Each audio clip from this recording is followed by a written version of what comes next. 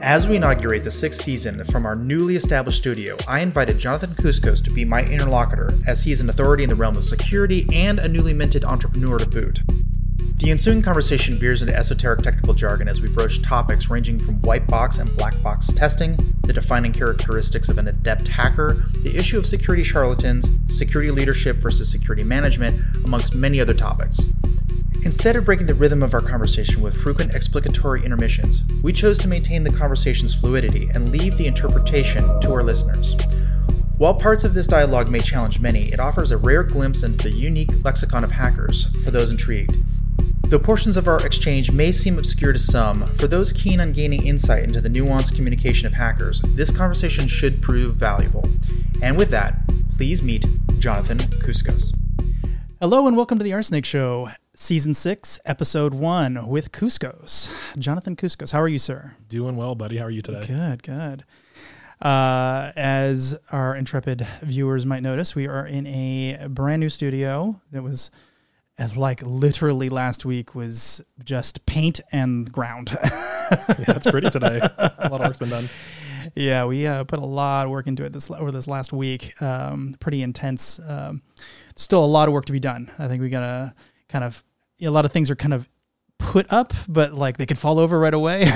It's on the way, right? Don't touch anything. Everyone working from home has that very carefully curated view where this shot is good, and if the camera were to ever pan like this, it's just like, oh, panic. Just guys in boxers. Oh, totally. Yeah, hopefully it doesn't pan down. What a nightmare. There's some really funny videos of the pandemic. Oh, yeah. Oh, my God. It's so funny. I feel bad for them. You know, because they're just being normal people in their homes, right? That's true. How did that treat you, by the way, when we had the few years of how everyone personally handled it? Well, I've worked from home for 20 plus years already. There's really no difference.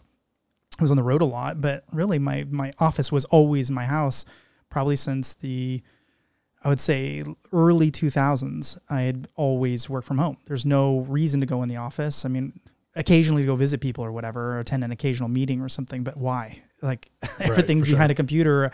I can do the equivalent of Zoom calls back then, or just physical calls or whatever, and never really saw a need for it. So for the most part, I would say it was a nothing burger for me until about, I would say a year into it. I was just getting really, really bored at home. Like I just gotta get out of here. Yeah. Like just go to the bar and meet some people that I don't know, and just kind of expand my wings a little bit. How about you? Well, we hunkered down pretty hard. But the only thought that I really had in my mind at the time was like all those years of playing video games as a kid, like we've been training for this moment. So I personally thrived throughout it. It was no problem. It's like I get to get left alone with my several monitors and multiple computers doing the things that I love. Yeah. Great. Yeah. Obviously the pandemic was not great, but whereas most people were going stir crazy, I was getting really productive. Yeah. Well, I mean, me too for the first year. And then I'm like, woo, I got to get out of here. Just getting, just trying new recipes and like, there's only so much you can do, right? Did you have the sourdough phase? Oh, yeah. Everyone goes through it. No, life's mostly back to normal now, and I think for the better. Yeah, me too. Let's not have another one of those, okay? Fair enough. All right. So where you and I don't know, we've probably known each other for 10 years or something. I think just about. Through the White Hat days, I started in 2011, and so that's when I would have first met you. So yeah, okay. Just over a decade. Yeah, okay. Officially. All right, so 10, 11, 12 years, somewhere in there. So when I first met you, you were, I would say, probably the best person on the TRC, the Threat Research Center. It was tied between you and Zach, I would say. You guys were both very, very good. I would happily hand that over to Zach. You were both I think very good. He gave me a lot of the foundational knowledge that even allowed me to be competitive. So if there was a competition, it's because Zach trained me. So okay, we'll put that in. Okay, all right. Okay, so maybe 1.5. So first of all, let's talk about it. Like, how did you get into InfoSec? Like, how did that all happen? Oh man. Okay. So I would be foolish to not say that it was mostly luck, and I really fell into it. Around the time where I joined and started learning about cybersecurity, I'm not one of those people who really like sought this out as a kid growing up. The industry had kind of already well formed by the time that I fell into it. Mm-hmm. But the reality of the situation is that I was, I believe, 24 or 25, and it had taken me 7 years to get a 4-year computer science degree. Well, wow. Was that video games? No, that was not really knowing how to study and not really seeing it as a discipline to practice, it clicked when I started treating like math like music. I'm a percussionist, and that always came naturally to me. Naturally, you have to also put in the time to get really good at it. And once I started seeing math problems, like, oh, you don't just do the 10, 20 problems that the teacher gives to you. You do them until you understand the fundamental concept. Once that clicked, everything went fine, but it didn't happen until a bit later in life for me. But the reality is that I was just not a good developer. Really C- in most of my classes. I could get the job done. I could get a prototype up for whatever we needed to do, but it was never really scalable and just wasn't quite putting up the academic accolades that my peers were. So the reality is that when I graduated, I'm applying everywhere for computer science jobs, for programming jobs, at some of the worst companies too, just anyone to see if I could get in. And I wasn't passing the interviews.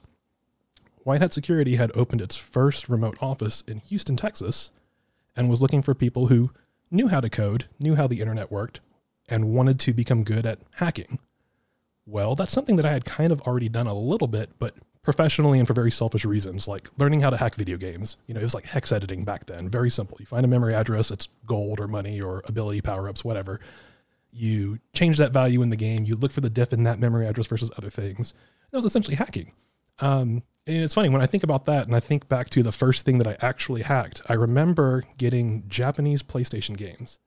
And we'd have an American PlayStation game.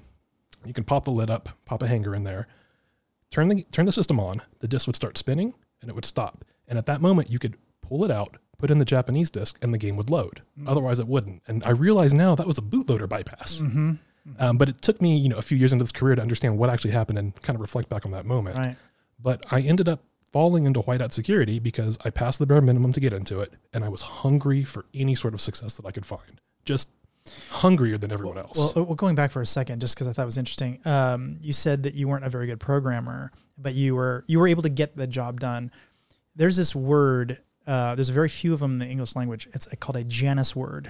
And Janus words are words that mean two completely different things. Okay. The word hacker in our context that you and I would normally use the word, means somebody who's good at breaking computers.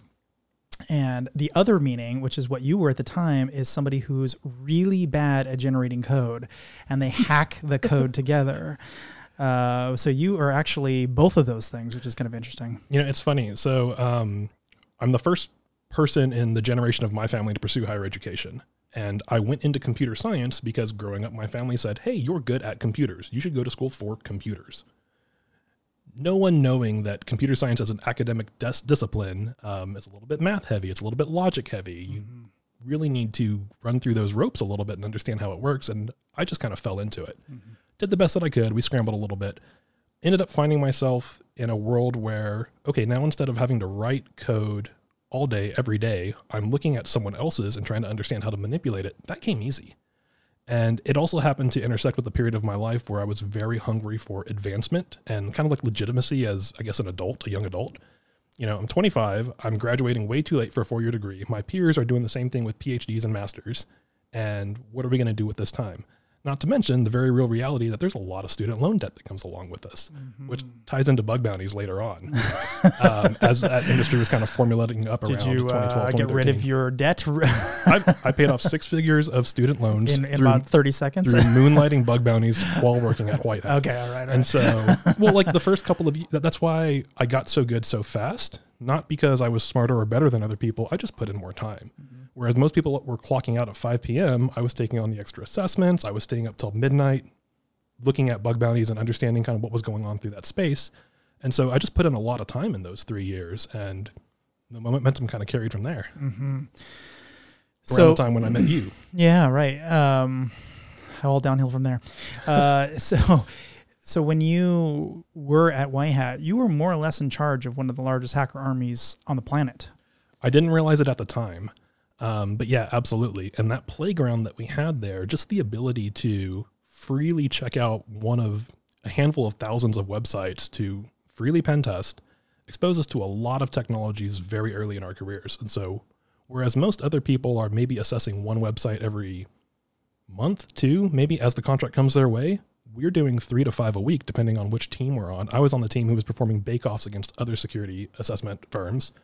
naturally the best vulnerability wins. So high adrenaline, high pressure, high stakes, you really have to want that to thrive in that environment. And that's where I got to practice.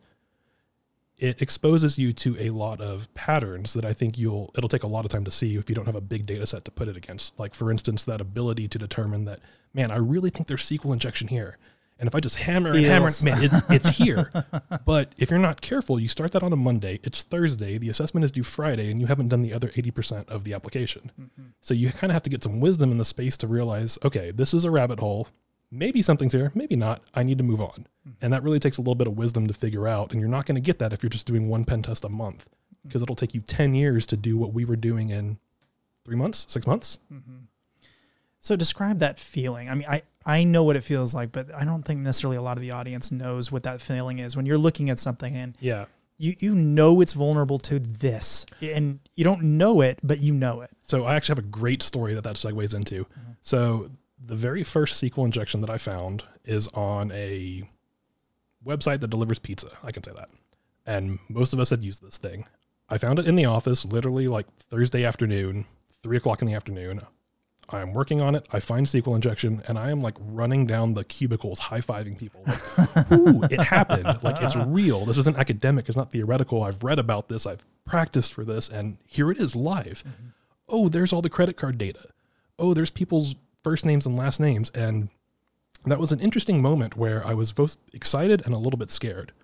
Now, where that gets interesting is that night I just happened to like make my way back home, visit my mother. And she's like, cool, like work's going well. Like, let's order a pizza. And I watch her go to that same website and use the exact same functionality that I had exploited earlier that day. And like, just this light bulb kind of clicked in my head where I was like, when something bad happens, when a breach happens, and breach having legal implications aside from just getting hacked or getting popped or database creds being leaked, the real victims are people. It's not the company. I mean, sure, the company is affected, but the first names, last names, credit card information that's leaked, that's everyday people who have given some entity their trust, whether they earned it or not, and they have a responsibility to fix these things. And so I kind of make sure that that's my North Star today. When we're identifying vulnerabilities, when we're finding out how to exploit things and fix them, you're literally 1 in a million. And you are doing good for other people who will likely never know it. That being said, we're in like a highly paid industry, so you get compensated for the time. Let's not pretend like we're not. But you are doing good that other people will never really recognize that you're protecting them. And that happens because they are giving their trust to websites just to use the product. And there's never like an explicit thing saying, hey, you're going to trust us that we're going to do the right thing, right? That conversation never happens. People just want to use Twitter. They just want to use Facebook. Yeah. Whatever the site may be. And so you give that trust away freely. And what happens when it goes south? Free identity theft protection. Well, which is a big nothing. That's how they make money. They don't lose money on those things.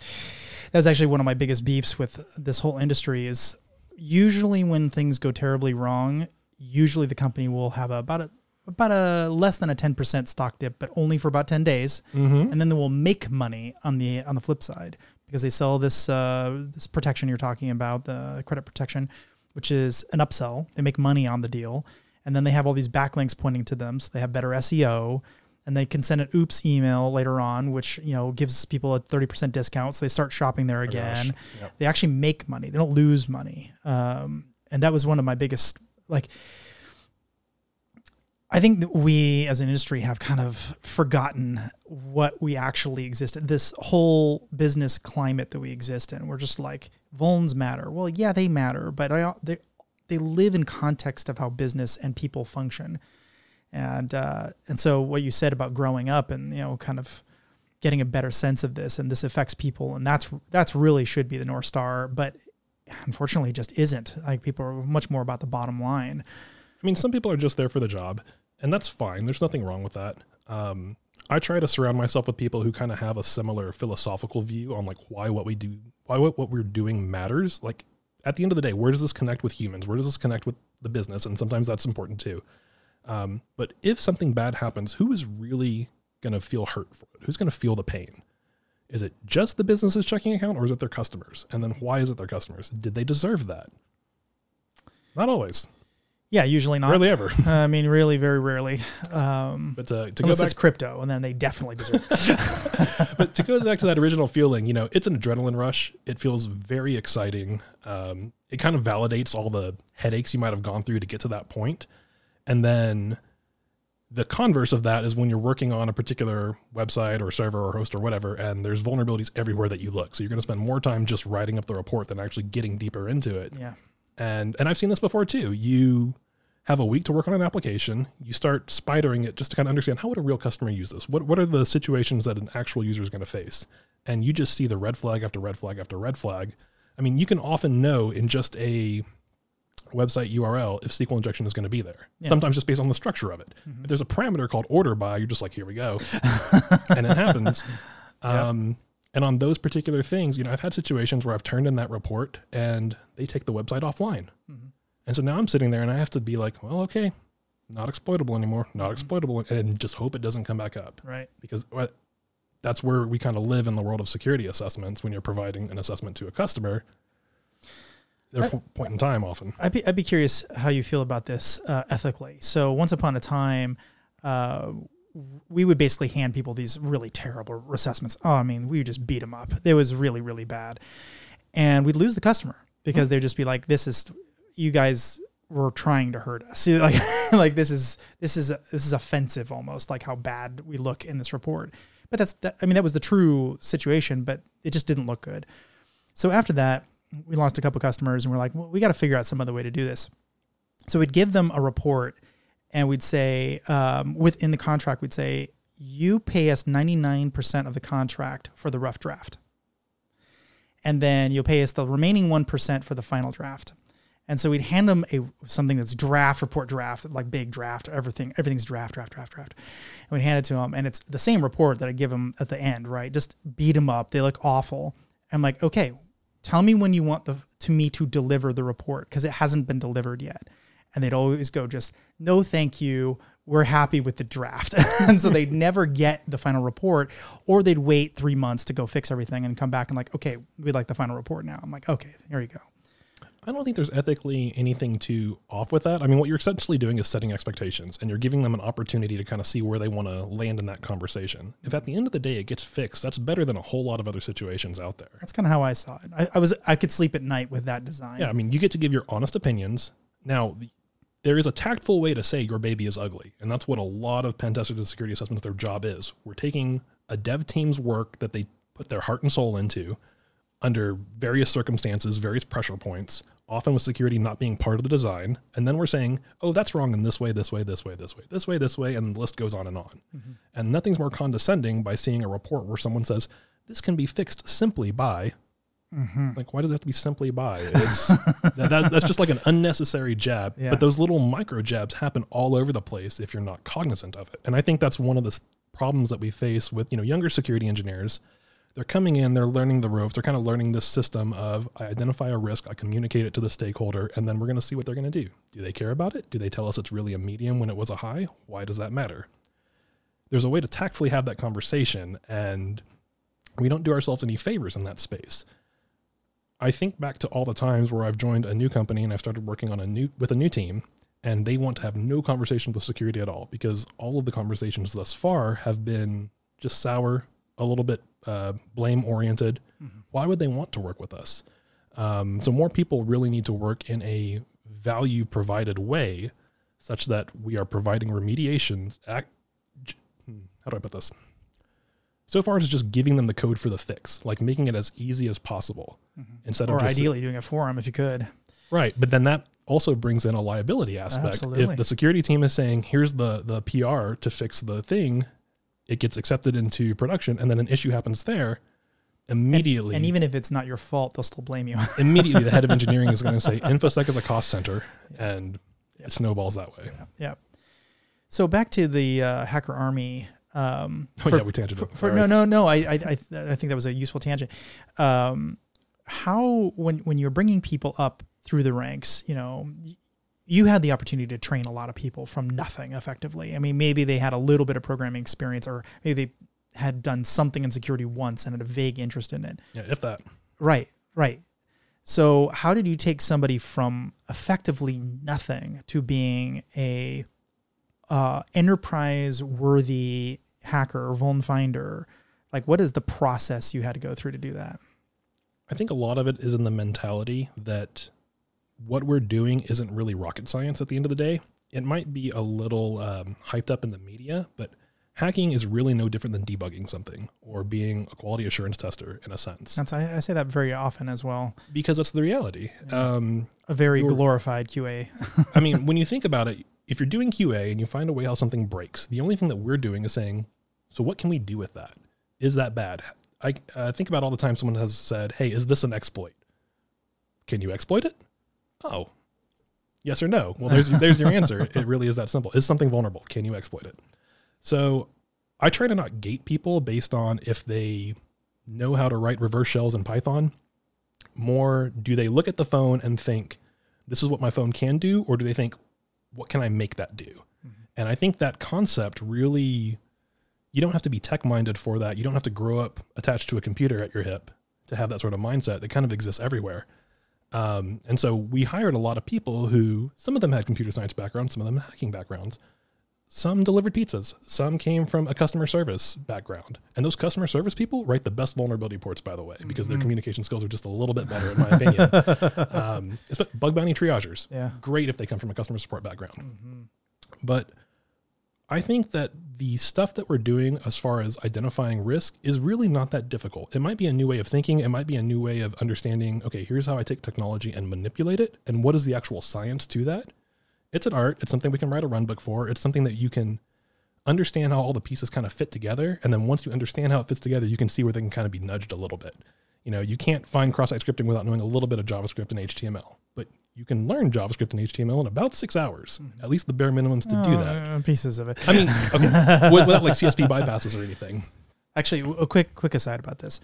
So quite often, not so much these days, I used to hire people for developer type jobs or whatever. And I'd ask them from 1 to 10 or from 0 to 10 or whatever, how would you rate yourself on any given thing, right? And so they say on their resume that they did HTML, and everyone says they do HTML. I'm like, great, okay. So where'd you rate yourself from a 0 to a 10 on that? Man, I remember the days where I thought that was getting up to 8, but now I feel like I'm back at 4. It's definitely the conundrum of learning how much is really out there and kind of humbling yourself. Well, this is my point. So everyone says a 10. Everyone says a 10. They always say 10 or 9. I'm like, okay, great. So before I go any further, a 10 is the person who wrote HTML. You're the guy who wrote it. 9 is, you issued patches to make sure that it's done correctly. 8 is you wrote the book on HTML, et cetera, right? And then going on down, like with that in context, and then I'll say, usually I don't have it in front of me, but I would slide across a piece of paper with some HTML on it. I'm like, just tell me what this says. If you're a 10, like you said, this should be very easy. You should be able to process this and tell me exactly what it says. It might take you a couple seconds to do it, but it's just a single line of text. Tell me what it says. And it's just very weirdly formatted in HTML. And no one ever has been able to do this. No one.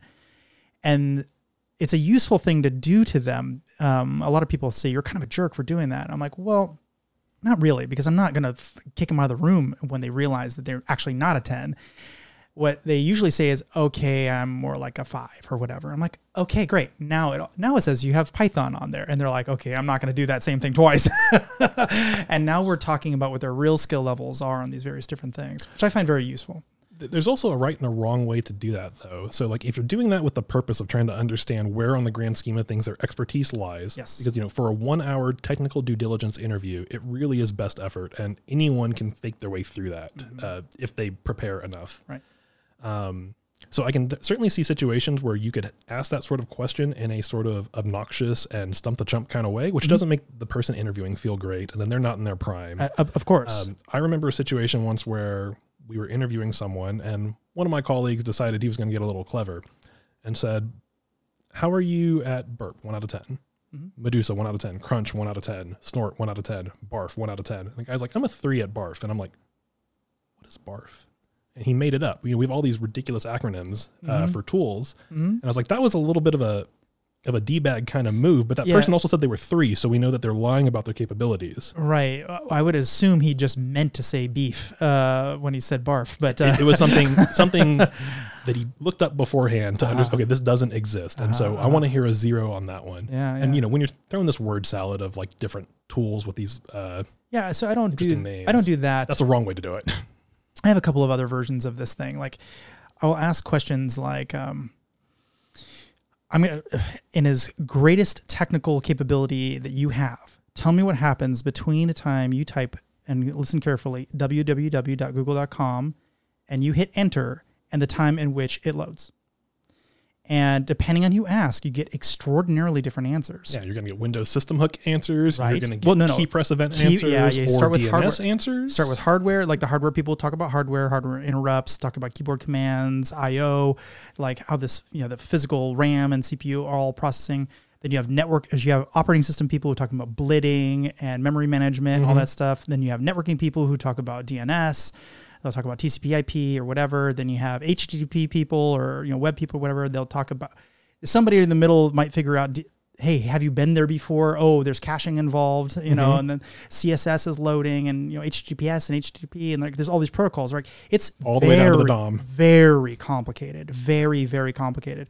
And occasionally people ask good follow-up questions like, what part of the world are you doing this in? Because you're hitting different routing, depending on where you are. Like you hit, it'll try to route you to a different domain. Like this is actually a very useful question because I can quickly tell slot them in. Okay, you're really good at networking stuff. I can tell, but you know nothing about web, and that's okay. Now I know where I need to focus to help you get to where you need to be. So I've heard that question a few times, and I'm not sure if you're aware, but there's a GitHub repo called What Happens When, which lays out every single one of those steps. And obviously when everyone's crowdsourcing information for it, it's a study guide. It's come from my interview question.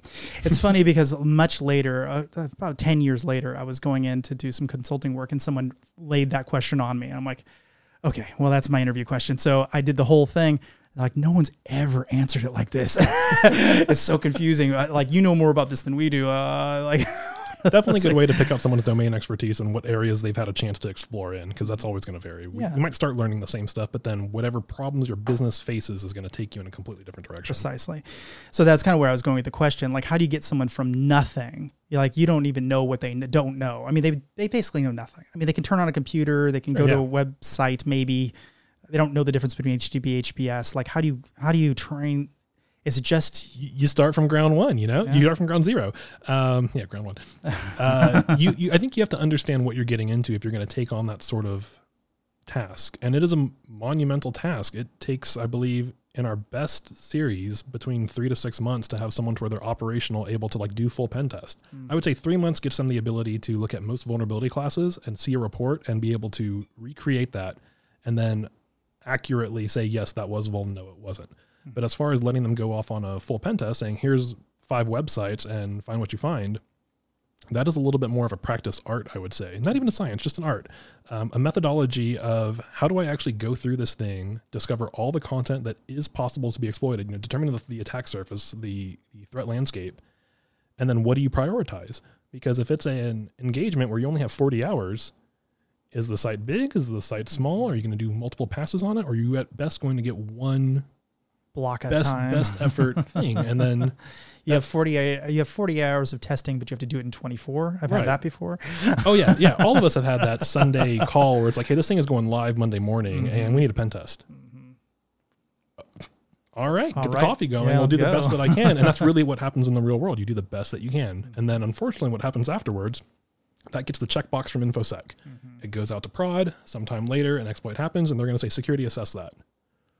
Okay, hold on. We need to go back and really cover our tracks here to make sure that the ask was appropriately documented, that we made sure we set expectations along the way, and that can be a real pain point for security teams. Yeah, I'm wary of those types of things. I always, I haven't done consulting in years, but every time I did, I would put these massive caveats like, here's what you told me, here's what you allowed me to do, here's the time frame you allowed me to do it, here's the sites you allowed me to try on, because obviously if I can go around the edges, I might find more things. Yeah.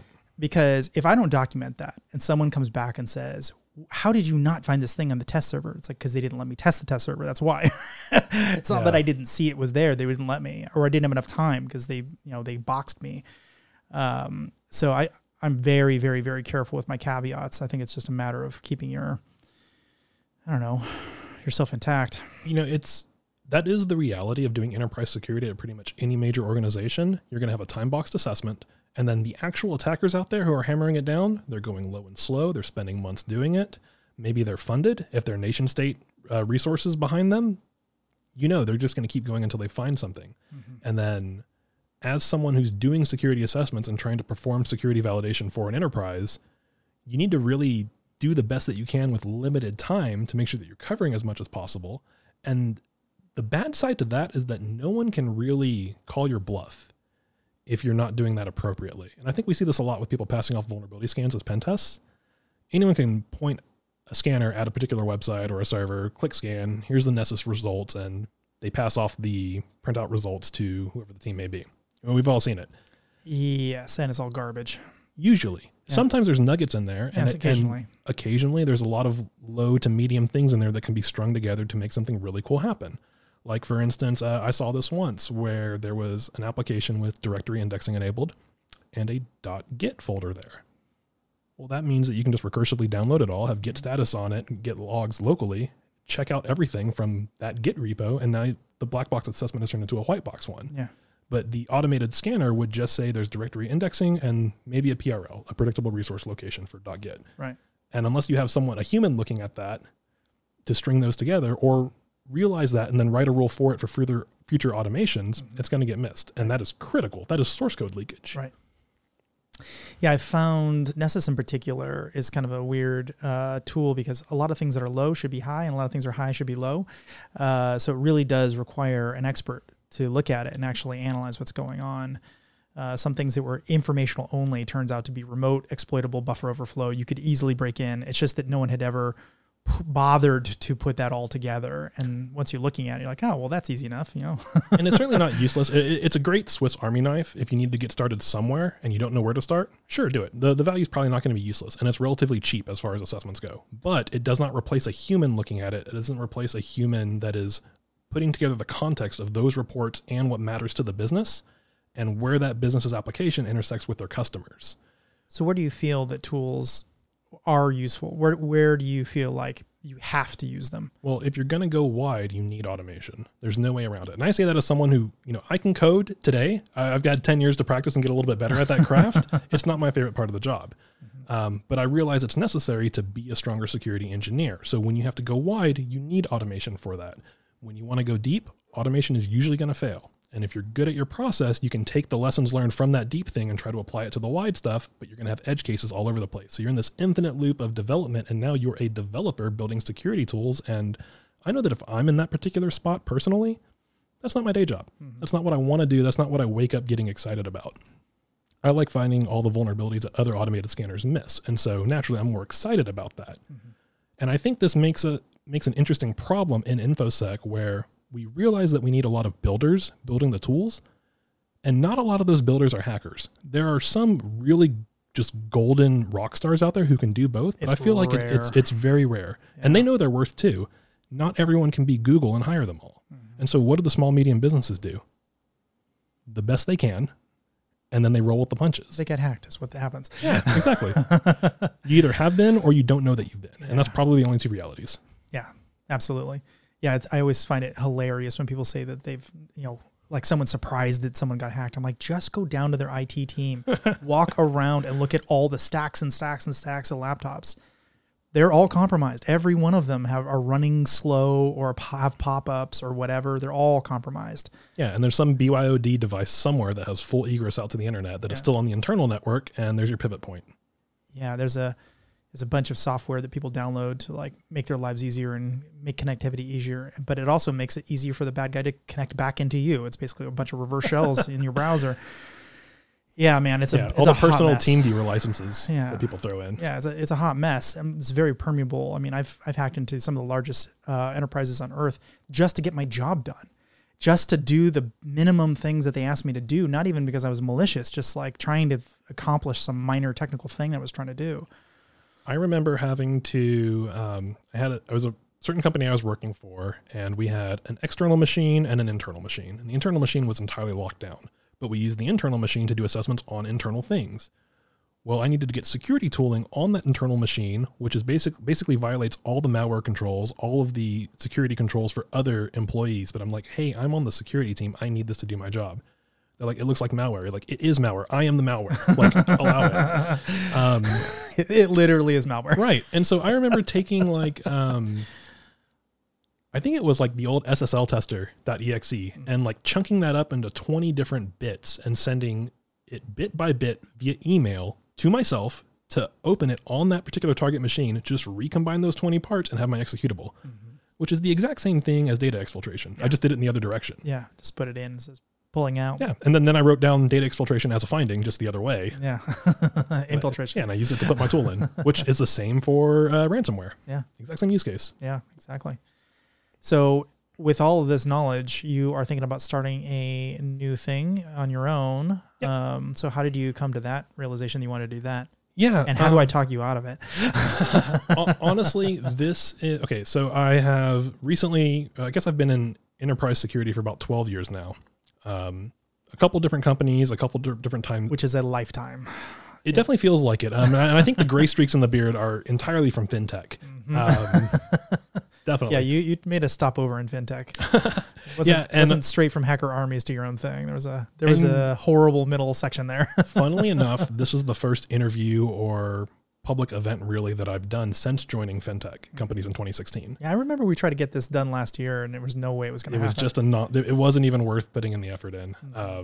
Yeah. But I really enjoy getting back out because I love talking about this stuff and sharing my experiences with other people. But about 12 years in enterprise security, and as the career escalated, it becomes more about diplomacy and politics and having the right conversation at the right time, understanding when momentum is in your court for when you can ask for budget, understanding when not to ask for it because you will not get it next time if you don't cement yourself as a domain expert in that particular area. I kind of just got tired of the politics, to be honest. I've always tried to bring the day job back to hacking because, one, I love it. I feel like I'm good at it, and I'm happy when I do it. So I've made the decision to leave enterprise security and start my own consultancy, and we're just going to see where it goes. This is really more of a labor of love than anything else. If I could choose what my day job is, it's going to be building this thing out. And I have a lot of thoughts on, for instance, when you did the bit discovery bit, I really wanted to do something like that as well. But I was always really worried about if I built it out, the company that I worked for would own the IP for it. Yeah, that's a very common problem. And so I've got some cool ideas, and I'm watching other people build it out, and I'm just like, oh man, that is awesome. I would love to do that. I would love to scan the internet and then identify points of interest and then like run nuclei scripts against all of them. Nuclei allowed, or nuclei? Yeah, I'm not sure how people say it. Yeah. It's one of those things that you read a lot and then you don't hear someone say it, so you're not sure if you say it the wrong way. Like GIF? GIF, yeah. It's like figure out if you're heading out the door right now or not. Get out of here. Right. That one is explicitly wrong.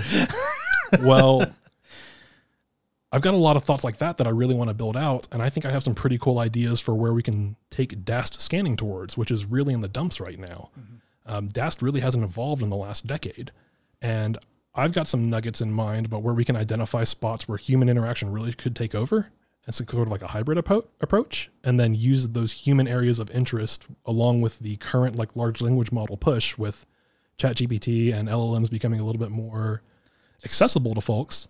You got to watch out for prompt injection, man. Woof. Absolutely. Man, and it is gnarly. And there's a couple players in the space already. So Horizon3.ai is one of them, and Pantera, which I love the name of, as a Pantera metal junkie. Like, they nailed it on that one. I agree. They're doing some cool stuff in the space there, so I'm really excited to watch where they go. I've also got my own thoughts on it. So all of this thoughts towards building my company and my firm is really going to have that North Star that I talked about earlier as top of mind. Focusing on people. Not taking on investors, no outsider funding, which means no compromising of my values. If we grow, it'll be at a slow organic rate, which is fine because I want to make sure that what we're doing is focusing on the areas that I think other people miss. And what I think other people are often doing is passing off vulnerability scans as penetration tests. I don't think they're considering the context of their customers and where that business intersects with technology, which is something that I want to do. And I think that I have a pretty good track record of identifying those risk areas and presenting it to a company. But then on the other side of it, if the company decides they don't want to fix it, that's just not my problem.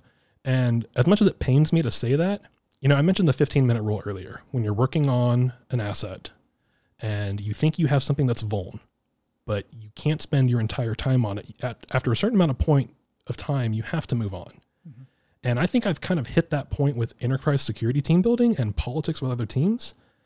And it's unfortunate. I really hate to swallow that stone, but that's kind of been my experience and the lens that I've looked at it through. Mm-hmm. I'd like to get back in that game at some point in the future, but I think I'm at a spot now where I kind of just want to move on and focus back on what I thought that I was the best at, which was finding really cool vulnerabilities. Mm-hmm. And if I can take that in a positive way, give back to the community and kind of teach what I find along the way, I think that I'll be doing a net value add. So does that mean you're getting on the road show? I mean, obviously you're on the road right now. Yeah, you got to do. But are you gonna start doing speeches and the whole thing? Oh, absolutely. I miss public speaking a lot. I was very humbled to be able to do the top 10 web hacks when Jeremiah passed it on down. Yeah.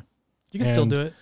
Well, so funnily enough, that was missed after, so my co-presenter for that was Matt J, and him and I both went into fintech. Well, the talks kind of stopped then because you can't really get past the fintech lawyers. They say no, and that red tape is there. Gareth Hayes from Portswigger. And Matt is back. He's at Reddit now, but I think he can talk about anything now. So go for it. Him and I have had a great rekindling, I guess, since he's been here in Austin. I just moved back. Mm-hmm. And anyways, the top 10 web hacks thing kind of died for a little bit. And Gareth Hayes, who runs Portswigger, the company that puts out Burp, just noticed that the gap was there. Wait, Gareth Hayes runs Portswigger now? Or I don't know if he runs it, but Duff had stuttered. I think it runs it. Sorry, yeah, I think I had that backwards. But Gareth Hayes picked up the top 10 web hacks just because the vacuum was there. And he's like, this was a great ad for the community. We really miss it. And so now he's running it. No real interest to take that away from him. I wouldn't mind pinging him and saying, hey, things are going great. If you want someone to help carry the load, I'm happy to do that, because it was a great value add for the community, and nothing sounds better than someone else saying, hey, this was missed. It needs to come back. One of the things I liked about it was for as much as an expert as I wanted to be this whole time, I didn't have time to research other people's vulnerabilities.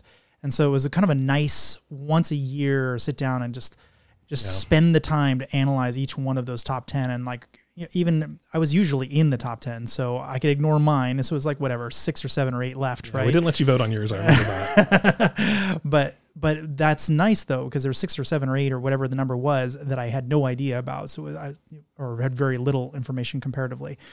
So it was a good time of year even for me to get much more familiarized. But now I'm not in that game at all, so it'd be really interesting to see it. Well, I could still see you being as an advisor or a judge to something like that, because occasionally you have to call BS on what a finding is and assess the real validity of it. And sometimes that's a toss up. Yep. I had a point I wanted to go with, and now it evaded me. Well, so let me talk you out of it. Sure. So before you do that, let me just say that I have never woken up happier. I'm working on the areas that just really bring me joy. So good luck, but take your best stab. Well, I'm not saying I'm going to talk you out of it, but let me try to talk you out of it. So first of all, do you have a pretty good line of customers that you're interested in bringing in, or already talking to you? Is what's your pipeline look like is, I guess, my question. So right now I'm kind of in like a soft launch sort of phase. I've reached out to, or I've advertised to friends and family that I know, people who I've worked with in the industry for the better part of the last decade. And I have more people talking to me that I know what to do with, which is a great sign. I'm glad I did this now. With money, or like they actually want to buy something? With people who are they know the kind of values that I uphold and the type of work that I do, and they know what I would build with that in mind. And so it's kind of more in the space of you're paying X amount for the Tenables, the Qualuses, the Rapid 7s. Kuskos is doing his own thing, and it's going to be a little bit more down to earth, a little bit more real to the source, I guess. And that's kind of the value that I'm pushing.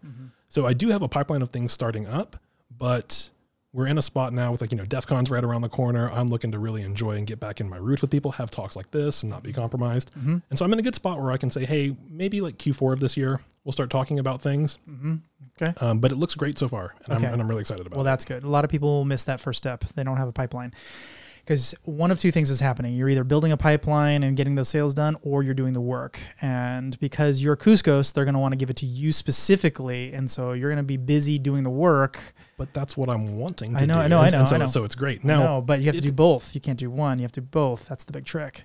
And I'm learning how to balance that right now. A lot of this is doing something new, uncomfortable, getting in a new space, kind of seeing how the reality hits the road behind the scenes. I've always done this from the past of working for another company and then doing their pen test. I've kind of seen how the full loop happens. I haven't done it myself, but that's what we're doing right now. But what's great about this is that I've prepared for this moment. I've been thinking about this for quite some time. If I would have done this 7 or 8 years ago, I wouldn't have had the network to let it support itself organically. Mm-hmm. I'm not really having to sell too terribly much because people understand the work that I do, and I've built a good reputation. And now it's put your money where your mouth is and deliver on it, which I don't have any real qualms about. I'm pretty excited about it, to be honest. That's good. And okay, the other problem that we ran into was we thought 6 months of cash was plenty. It is not. It turns out you probably need somewhere between 12 and 18 months of cash for a company like that. Yep. And I've got about 2 or 3 years of runway. I don't need to take on outside investors. And a lot of that is from really planning this out for quite some time. Okay. I've run the numbers. I've understood what I believe my spend will be.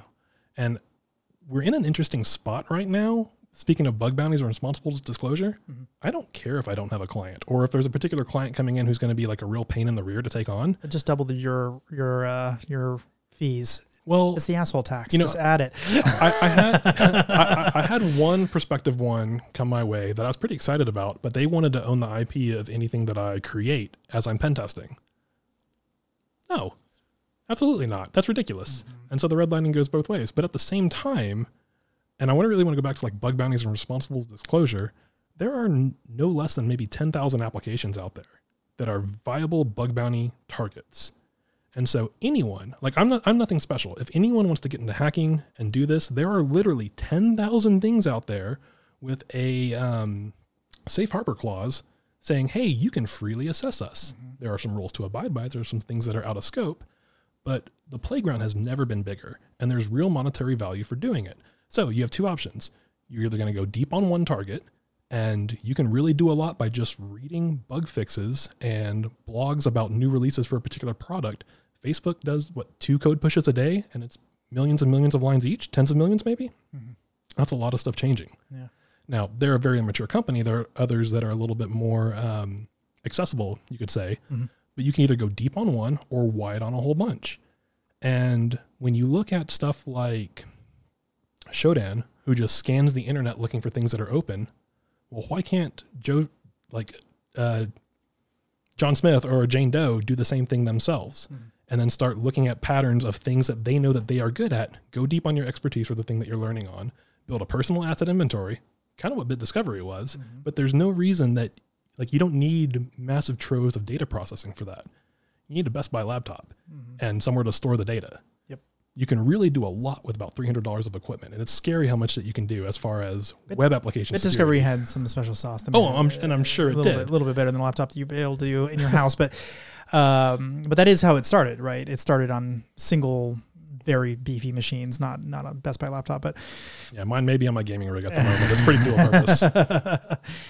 So the only other thing I would say, and if this doesn't dissuade you, then nothing will, was what we ran into is we kind of split our group in half. Half was doing product development, the other half was doing pen testing. And occasionally some people would cross over, but as you said, hackers are not really particularly great developers and vice versa. And so it wasn't a good mix of people to do that. And so it ended up being, I would say, mostly a massive drain on the resources of the company as opposed to a net value add and ultimately something we could sell. We came up with an insanely awesome product. It was called Falling Rock Networks, totally unhackable. We couldn't find anyone who could hack it. We tried and gave it to everybody we could think of. You gave this to me at some point. So now that keeps me up at night because when you gave it to me, I was in that hungry for being the best web app expert possible. And I was very much in that zone of like, all right, I can find the RCEs. I can find the SQL injections. I had no idea how to privesk or pivot yet. That's just too early in my career. And I occasionally think about that time where you just put that shell in front of me. And now I'm just like, was that a jail? Did I just need to break out of that? I just didn't understand privesk as a concept then. I know it now. I'd love to see it now. Yeah. Years too late, unfortunately. Yeah, many years too late, unfortunately. That keeps me up to this day. All those technologies. But literally everyone had the same problem. They were either really good at privileged escalation, but had no idea what to do with shells. They didn't know what to do with the command. Usually hackers in general, specialize at one of two things: either getting in or once you're already in doing something. But so I gave them the way in, here's the exploit, just go ahead, forget that part. Just assume it's vulnerable. Here's your assumed compromise assessment, and no one's done that yet. You can do whatever you want. Like I gave him SQL injection, command injection, and the full URL, username and password to the admin console. Like everything you'd ever want, right? And every one of those in an unprivileged situation could do nothing, but in a privileged could do everything. So it's basically like, do the bad thing. Go ahead, do whatever you're going to do that was going to be bad. Get the credit card numbers out of database, or shut the machine down, or overwrite the code to do something bad, or whatever you can do. Whatever you can think of to do something bad. I probably gave it to over 100 hackers of what disciplines? All over the place. Really? Some of the Metasploit guys, a lot of OWASP types. No, that surprises me if any of the Metasploit guys couldn't get somewhere on there. No. I mean, they thought they could, and then they got on the box and they're like, whoa, everything's kind of weird. And things that they thought would work just didn't, because there's layers as everything. It was like an onion. It was a beautiful onion. Not everybody likes onion. That's one thing I would love to go back and try again. Yeah. Just see if future me can kind of do what past me couldn't. Yeah, but so my point in all of that was we built something amazing, like really, really amazing. And we needed it for us. So it wasn't like a complete waste of time. But the productization of it was a complete waste of time. We were never able to make any serious money on it. And it really split our resources, and I think ultimately burned through probably a year or more's worth of cash. Gotcha. We didn't need to. So when you were talking about like automating whatever, Arachne or whatever, if you spend too much time on that, you might actually be taking away from your actual bread and butter of consulting. Absolutely. And that's possible. My goal here is ultimately professional services. But again, it's because this is what I think the fun part of the job is. And I'm just looking to get back to some of that playing. Some of that stuff that you're like authentically passionate about. And I think that is infectious in just the best of possible ways. And I know that there's multiple others of people out there who kind of think the same way. Unfortunately, the market is a little chaotic right now. And for the first time ever, we're seeing cybersecurity people get laid off. That has never happened. Yeah, I'm seeing some insanely awesome people not able to get jobs, which is bizarre. So if you're looking to hire some insanely awesome people, I know it's there. What's going to be most important to me is obviously like organic growth and making sure that the values are aligned. There's no shortage of people who want to be in this industry just for the paycheck. And I'm not saying that's bad, but I want to make sure that people, if I have the opportunity to choose who's coming in, I want that North Star value of why what we're doing matters really being close to heart. Because I think that that's where you build like a great culture. You build people who really vibe with the same mission, and then you get to have fun at the same time.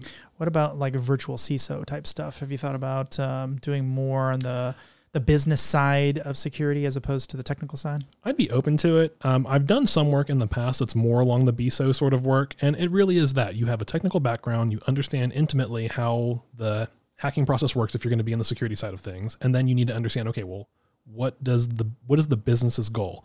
And if you have an engineering team who's building some solution that progresses what the business mission is, understanding where that intersection with security is pretty paramount to getting real traction.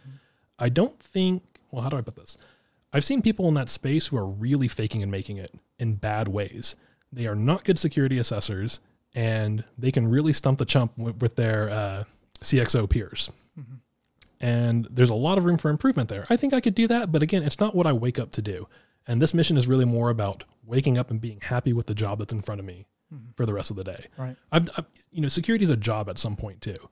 And some bits of it are just work. I got to a point where 99% of it was work, and I wasn't thrilled about it anymore. It wasn't a good feeling. Well, you don't have to be here. You can do what you want to do. And some bit of me doing this own venture is right place, right time, having the right wisdom for it, having the right ability to fund it. I could take outside investors. I don't want to because I don't want to compromise my values, and I've planned for that outcome. Now we're going to see where it goes. We're going to see if anything happens. But at the same time... Doesn't sound like I'm talking out of this at all. No. If anything, I just get more excited talking about it. But it's very... I didn't think I was going to get It's definitely nice that I'm doing this 12 years into my career instead of 3 years, because over the last 12 years, I've made a lot of contacts. I've worked on a lot of teams. I've had an opportunity to influence people in positive ways, I think. And they are reaching out to me saying, hey, when are you available? Which is telling me, all right, I got to find some other me's who share the same vision. And we're going to choose that process pretty carefully. So what makes a good hacker then? I mean, so you said that at one point, it's really the amount of hours you put in. It was the fact that you stayed up in the middle of the night. It's the work ethic you put into it. It was the interest you had in it. But if you were to like point at somebody and say they're going to end up being a good hacker if they just decide to do it or whatever, can you visualize them? Can you tell me which ones are going to be which? Yeah, I think it's the people who find something interesting and then they just get excited about it. There's nothing more aggravating than like testing parameter after parameter for XSS. That's kind of boring. It's kind of sloppy. But let's say that you are instead enumerating which possible values each parameter's response will give you. So you now have a character set of things that can happen. And you know, okay, that's how the character set of this application works. Now you find another spot that doesn't sanitize that input. Well, now you know, based on those limitations, the characters that are allowed, how you can generate the payload. And when I see that, I get excited. It's not that I'm happy about finding cross-site scripting. That's quite boring. But I think that you can look at things in ways that really jive with your personal experience and how you learned how things come together. And if that excites you, that's the thing that you should chase. Mm-hmm. Now, sure, your eyes might glaze over as you're going through that process. I put in a lot of hours early in my career. That was to gain the technical skill set. You got to learn. Mm-hmm. It's not going to just happen. You're not going to get force-fed it. That being said, there has never been more material to just learn this. Like, I can't imagine you went to hackthebox.eu and learned how to do boot to root exercises. There wasn't even a .eu back then. Yeah, totally. And in fact, like .co.uk probably had its own issues with TLDs. It sure did, with cookies. Yep. Exactly. That was a brand new issue. But now, you know, there's that. There's Try Hack Me. Offensive Security has their whole playground that you can be in. And the barrier has never been more accessible to just find servers out there that are meant to be compromised. And not only that, there are guides, there are walkthroughs. There's one particular YouTuber with the handle IPSEC, which is absolutely fantastic. Multiple times a week, this guy puts out 2 to 3 hour videos of how he boot to rooted an exercise. Mm-hmm. And what's great about watching this person do it is that they're very down to earth, they're very humble in how they speak. The guy fat fingers commands all the time, and then it doesn't work, and you're like, well, how did that happen? Oh, I messed this thing up, and he goes back and backspaces and fixes the thing. And so it's like, edit it out. Yeah, but nothing's edited out, and I think it kind of humanizes what hacking really is like. It's a little bit of trial and error. It's a little bit of how do I gain understanding of the thing that I'm looking at when I've never seen this before? If you've never tried to like abuse an FTP service, you got to start somewhere. And the reason I bring this guy up is that he has a website called ipsec.rocks. And again, I don't know the guy doesn't know me, but you can go there and literally type in responder, and it links to 20 so videos where he has done responder to intercept connections on an internal network, all timestamped. That is an amazing learning resource for someone who might just need to know, okay, you know, I forgot SQL injection payloads. I forgot the syntax for something. You can go there, and now all the materials on YouTube. And that's just one person. There's several content creators out there. There's several vulnerable playgrounds out there. There's also securitytube.net, I think, where there's just tons of security videos. Hundreds. Just right there. And so the video... Maybe more, maybe thousands. There's a lot. Not only is the information accessible, there's a market of people competing to be more understandable than the last person. Mm-hmm. So I always think about that when someone is saying, well, how do I get into hacking? And I'm like, well, what excites you? Where do you want to start? The content is all there. They just don't understand how accessible it really is. And so going back to how do you take someone who's not technical and teach them how to be a hacker, I start by having the conversation with them and be like, okay, well, what kind of excites you? Are you interested in seeing how websites can misbehave? Are you interested in seeing how someone can connect to an internal network and siphon data out? Does ransomware sound exciting? Not like extortion is anything new. That's a thousands and thousands of year old concept. Yes, I like extorting people. Yeah. Like, everyone's like, fix the ransomware. And I'm like, you mean command injection as a concept? What do you mean fix it? You mean install it better? People are downloading TeamViewer.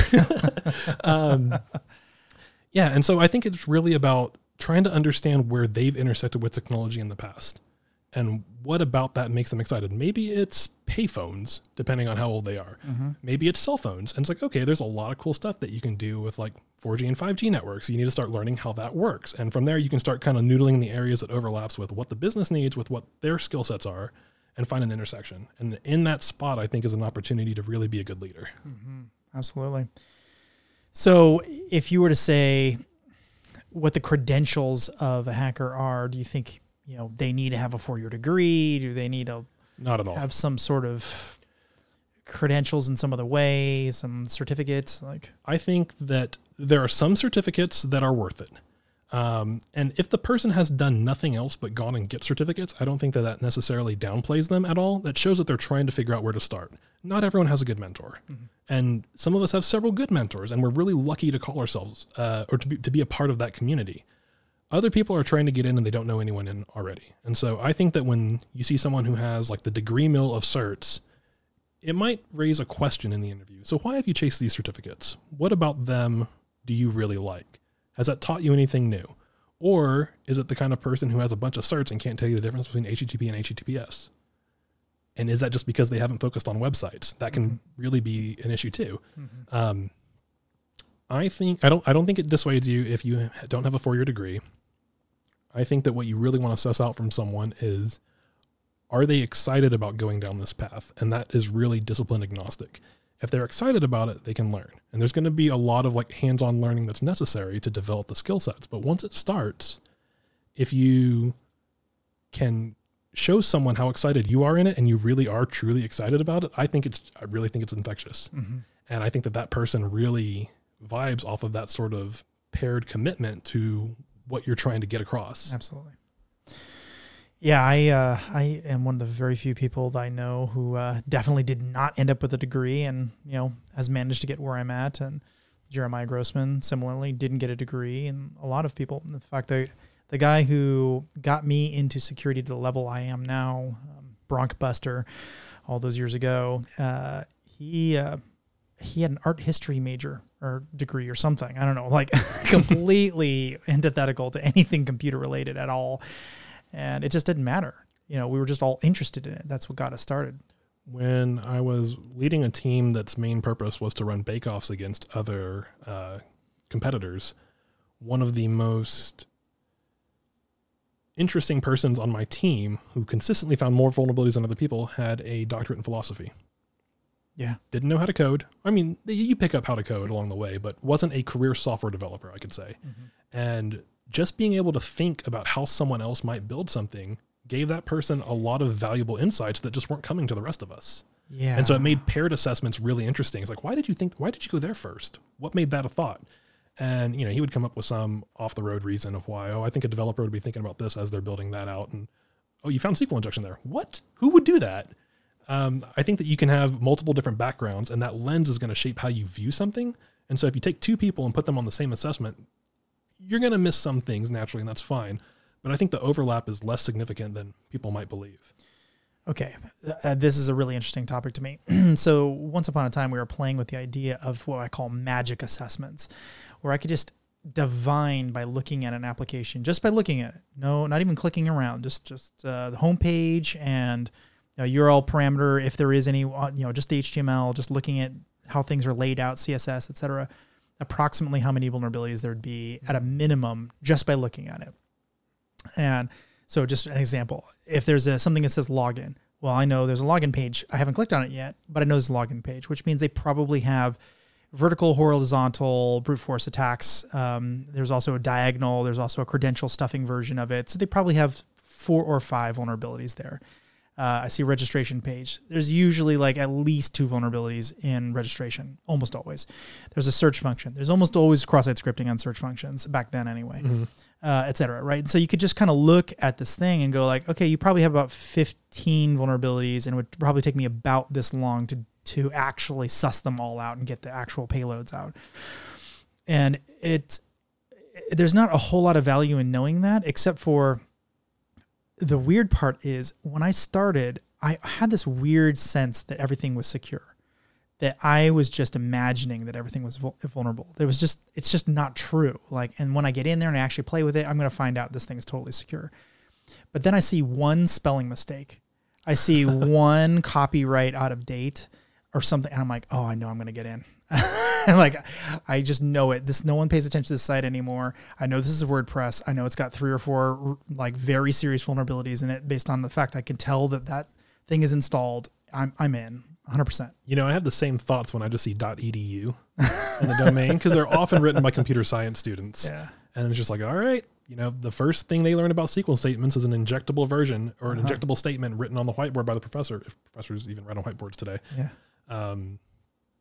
Yeah, the same kind of spidey sense. Mm-hmm. And I'd say that mostly gets I feel like that's gone away a little bit in the last couple of years, but not a lot. Because most things that have gone to prod, now not all of them, but most things I think that have gone to prod today have at least had some sort of due diligence done on it. If they don't have a security team internally, the development team might be using like Sneak or something or SonarQube. It's still a development CI/CD tool, but it has some security help in it. Mm-hmm. Or their frameworks have some security stuff built into it. So that provides some minimum level of a thing. And that doesn't mean that it's fully secure either. That doesn't replace a security assessment or security due diligence. No. And there's a lot of logic flaws. That's actually where I think dynamic scanning in general is a bit of a dying thing, because you're just not able to find the things that it's going to be vulnerable to anymore. Those things are relegated to where humans live now. So there's another thing there that I think is... Logic flaws is what I meant by that. Oh, yeah, totally. How many companies do you know of that do just DAST today? I can't think of any. Just DAST? Yes. Pretty much everyone that I'm aware of... They're going to be a very small company. ...has done something else, and then they've tacked on DAST as a byproduct so that the sales team can say, we sell the whole package. And maybe they do, but I don't think anyone's even trying to innovate in that space anymore. The web has changed so much, and it's hard to assess. Sure, I think that there's a lot other like low-hanging fruit out there. Endpoint detection probably being the latest thing, and now AI-generated code is going to be the next one in front of us if we're not paying attention to it. Mm-hmm. And I kind of see that being equivalent to anyone that slept on cloud security 8 years ago. It's already happening, my friend. Totally, yeah. And like ChatGPT is great for paired programming. If you want to ask a dumb question and not let your friends know that you had to ask a dumb question, take that response with a grain of salt, rubber duck debug it, and make sure you understand every line, because it will give you bad answers. But as far as like debugging statements, and if you're okay with it getting your code, that is a completely separate problem. Yeah. It'll point you in a direction pretty quickly. Or giving you code that's GPL'd. True. Yeah, absolutely. and how do you know? How would you know? Right. And so it's kind of like, it reminds me of the art of, there's people who can ask good Google questions and people who can't. And so they never get the result that they needed. Mm-hmm. And I think that asking large language models the same sort of thing is going to be like the next skill set for us. But again, when it comes to AI generated code, which is absolutely going to be shipped to production, that is likely going to come with a lot of templated vulnerabilities. Mm-hmm. So imagine all the vuln Stack Overflow things, the or 1 equals 1 is just put right on in there. Mm-hmm. Yeah, it's definitely happening. I asked ChatGPT to produce a registration Lambda function the other day, just out of curiosity to see what had happened. And it was very clean code. I was like, wow, this is pretty good. So then I started auditing it, as one will do. And I realized it didn't lowercase the email addresses. And it was using email addresses as primary keys. So if you have two people registered with just like uppercase or lowercase, and there was no like sending an email to verification, all that stuff was gone. Right. Like all that stuff's broken. But it would work. And so now you'd have two people with the same email address I can get in with my email address, and then if it lowercases it later at some other function to normalize it or whatever, now I'm looking at somebody else's data. Like, wow, that's very hard to understand that that's a problem. And then even harder to explain why it matters to the average developer. Like, why does it matter? Lowercase, uppercase, like they're different users. Like, yeah, but they aren't really. Right. I don't know. I think there are definitely areas where it can be a huge value add. For instance, I have someone who's learning Python, and they are using ChatGPT to help them learn Python. Well, pretty quickly, they've gone from having like a hello world application that is multi-threaded with thread locks. And who does that? But they're understanding those concepts a little bit ahead of their time and understanding, okay, here's how parallel processing works. I could not do that until I hit enterprise because I was a bad computer science student. But there's some boundaries that is really going to reduce for people who might want to get a technical career or a coding career or a security career. They can learn the basics in a way that I think removes a lot of boundaries. When you think about how hard it is to get good information, especially we're looking at like the cost of academia in the States. Mm-hmm. And most of us are learning from YouTube University anyways, when the professors are teaching bad examples or not being available. Mm-hmm. There's two things that are going to happen. One, folks are going to be using that as an easier access to information. And two, they're probably going to be learning injectable examples or bad examples, and that's going to hit prod. Yep. And even if you have the most secure product in the world, interns join those companies and they push stuff to prod. And so you're stuck with what their knowledge is, and if there's a security control mechanism in place of that going out. Maybe it is, maybe it isn't. But if it's Friday afternoon and the thing has to hit prod by 5 p.m. Friday, it goes out. Mm-hmm. and then it doesn't get looked at until Monday. And so if you can find an error in that, it's just the new select star from something written on a whiteboard where a professor is teaching someone how to write SQL statements. You learn an injectable example. This is a very, very, very bad trend. I've asked it some basic math questions. I mean, very basic, but I put it in context of Python. So it should be able to understand what I'm talking about. It wasn't just a pure math function. It was like, what is this large exponential thing plus a large exponential thing equal? What does it equal? And it'll say it equals this number. I'm like, but it doesn't. On any 32-bit machine, it's infinity. It's not that number. It's not some very large number. It's infinity. It's like, oh, yes, you're right. It's like, well, okay, well, here's another example. Can you do this one right? It's like, nope, I can't do that one right. How about this other one? Nope. And just continually, even if you tell it exactly what you're trying to do, it will very often, these weird edge cases, that's exactly where you and I live, is these weird edge cases. Like someone's like, oh, you can't make this thing explode and like mathematically take over everything. You can't. It's not possible. Well, you can if you have large numbers, very large numbers, very, very, very large numbers, but not so large that they turn into infinity, which would cause problems in the processor, but just large enough that if you added anything else to it, it would become infinity. And all these weird downstream effects start happening. You can't rely on ChatGPT to understand anything about that. You really just have to try it. And then you try it. It's like, oof, there's this weird thing that happens. Learn how to assess your results. Take that as a new skill.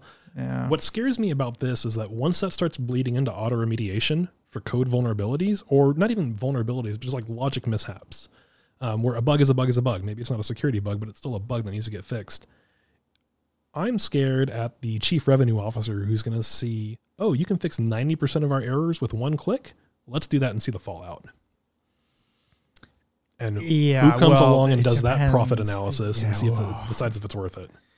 Come on, Kuskos. You know they're not going to do that. A buddy of mine worked for suspend disbelief. A big airline, and they had some application whitelisting technology, and they turned it on. They just go ahead and turn it on, and everything broke. Like really everything broke. So they spent a lot of time like making it to the point where it was finally starting to work, and they got everything kind of working, sort of, right? But everyone is so gun shy because they knew that this thing breaks like everything all the time. Anytime you shell out to anything, because everything's really poorly designed on the internet. Everything's shelling out to something, calling something or whatever. And so what happened is they developed something, it would break for whatever reason, and they'd blame this software. And they're like, we need to shut that software off because it's breaking this thing that's totally valid, that should work. Shut the software off, and it was still broken. Like, oh, it was actually our code. It had nothing to do with that application whitelisting technology. So they'd fix their thing, and then they'd never turn it back on. And it kept going forever until all that stuff went away.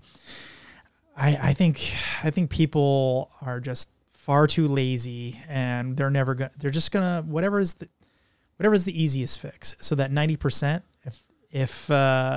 if it breaks like 10% of apps or whatever, they're just like, wind it back. Like, forget it. Yeah. And I say that completely unsubstantiated too. No, I might add. But I think everyone should be watching and waiting and just like ready to see what happens, because I think that the moment to react is going to be pretty interesting. No, what'll happen? I think what'll happen is it'll say, here's the recommended fix. And you click the button. Because that's the button clicker's fault. Yeah, the button clicker's fault. Exactly. That's what it's going to be. And this is why security doesn't push fixes. You shouldn't have clicked that button. Yeah. I clicked the button exactly once in my life, and after that I realized I really, really, really need to be much more careful. I made something so it was just an integer. I felt like this thing should only be an integer. It's just a user ID. It's always an integer. But it turns out it's actually a floating point. You can have some users, and it uses the floating point to decide whether they're sub-users of the user. Oh, interesting. Like a parent-child relationship. Right. So the period blew everything up, and a huge section of users couldn't log into the system. I'm like, oh, geez. Right. Now, easy fix, but boy, is that a security vulnerability or just a terrible business logic flaw? And you're only going to see that in code. Yeah. Now, are static code analysis engines finding that? No. Of course not. No, that's what the manual code review is for, which is one more reason why, as much as we want to talk about automation and how you need it for scaling out, the human will never be invaluable in those situations. Now, the 1% of things that they find, are they going to matter? They probably only matter when it actually breaks everything. Mm-hmm. You're not going to know until after the fact. Mm-hmm. But I think that's just part of living in reality here, unfortunately. Mm-hmm. So something that I think that you and I are both passionate about is breaking the paradigm of what people think hackers look like visually. This has always bugged me. My entire career has bugged me because I look at TV, I look at Hollywood, and I'm like, what is going on? I mean, certainly there are people who, have 8,000 piercings and, dress like cats and whatever. I mean, yeah, it happens. But that happens in any cohort of any cross-section of humanity. It's not relegated to hackers. So what do you think about that? I think that DEF CON is a great example of the types of people that you see in this industry. And some of them are there for the flavor, for the fun, for a little bit of the flair. Other people are there because they're really nerdy about how things can break and they really get into like some of the fun aspects of it. Mm-hmm. But ultimately, Hollywood takes what their low-hanging fruit is. And the low-hanging fruit is 4 hoodies on with gloves in a dark basement with a balaclava on. I don't know about you, but typing with gloves is horrendous. And anyone who's ever thought about that knows that that's not how hackers are actually going at it. But no, it's a discipline just like anything else. You have people who build software. You have people who are good at breaking it. And, today I think it's good. I think it's going to change because we have classrooms today of people taking security courses. You can get a full master's in cybersecurity at most universities. Does the issue gloves at the door, or how does that work? Well, I think that you're going to be in that class and you're going to look around you and you're going to see the same demographics that you see in other computer science classes. Mm-hmm. You're going to see the same problem with like not having enough women represented. You're going to see 90% of it being white dudes, or depending on which school you go to. And I don't think the demographic is going to look any different from a cybersecurity class versus a regular computer science, or a cybersecurity focused discipline versus a regular computer science one. Or any STEM, probably. Right. And so what is that going to look like 10 or 20 years from now? Those people are going to be in industry and saying, that is a whole lot of crap. Right now, a few of us are saying that, and those that do say it pretty loudly, that like Hollywood hacking is kind of out of control. Mm-hmm. And some people really go along with it, and maybe that's fun, and that's okay. There's no one saying you can't have fun in this sort of industry. But no, hacker, everyday people. Yeah. I like gardening in the backyard. I like to, when people say like, you don't look like a hacker, which happens very frequently. I said, have you ever heard of the concept of a wolf in sheep's clothing? Because I get just terrified them.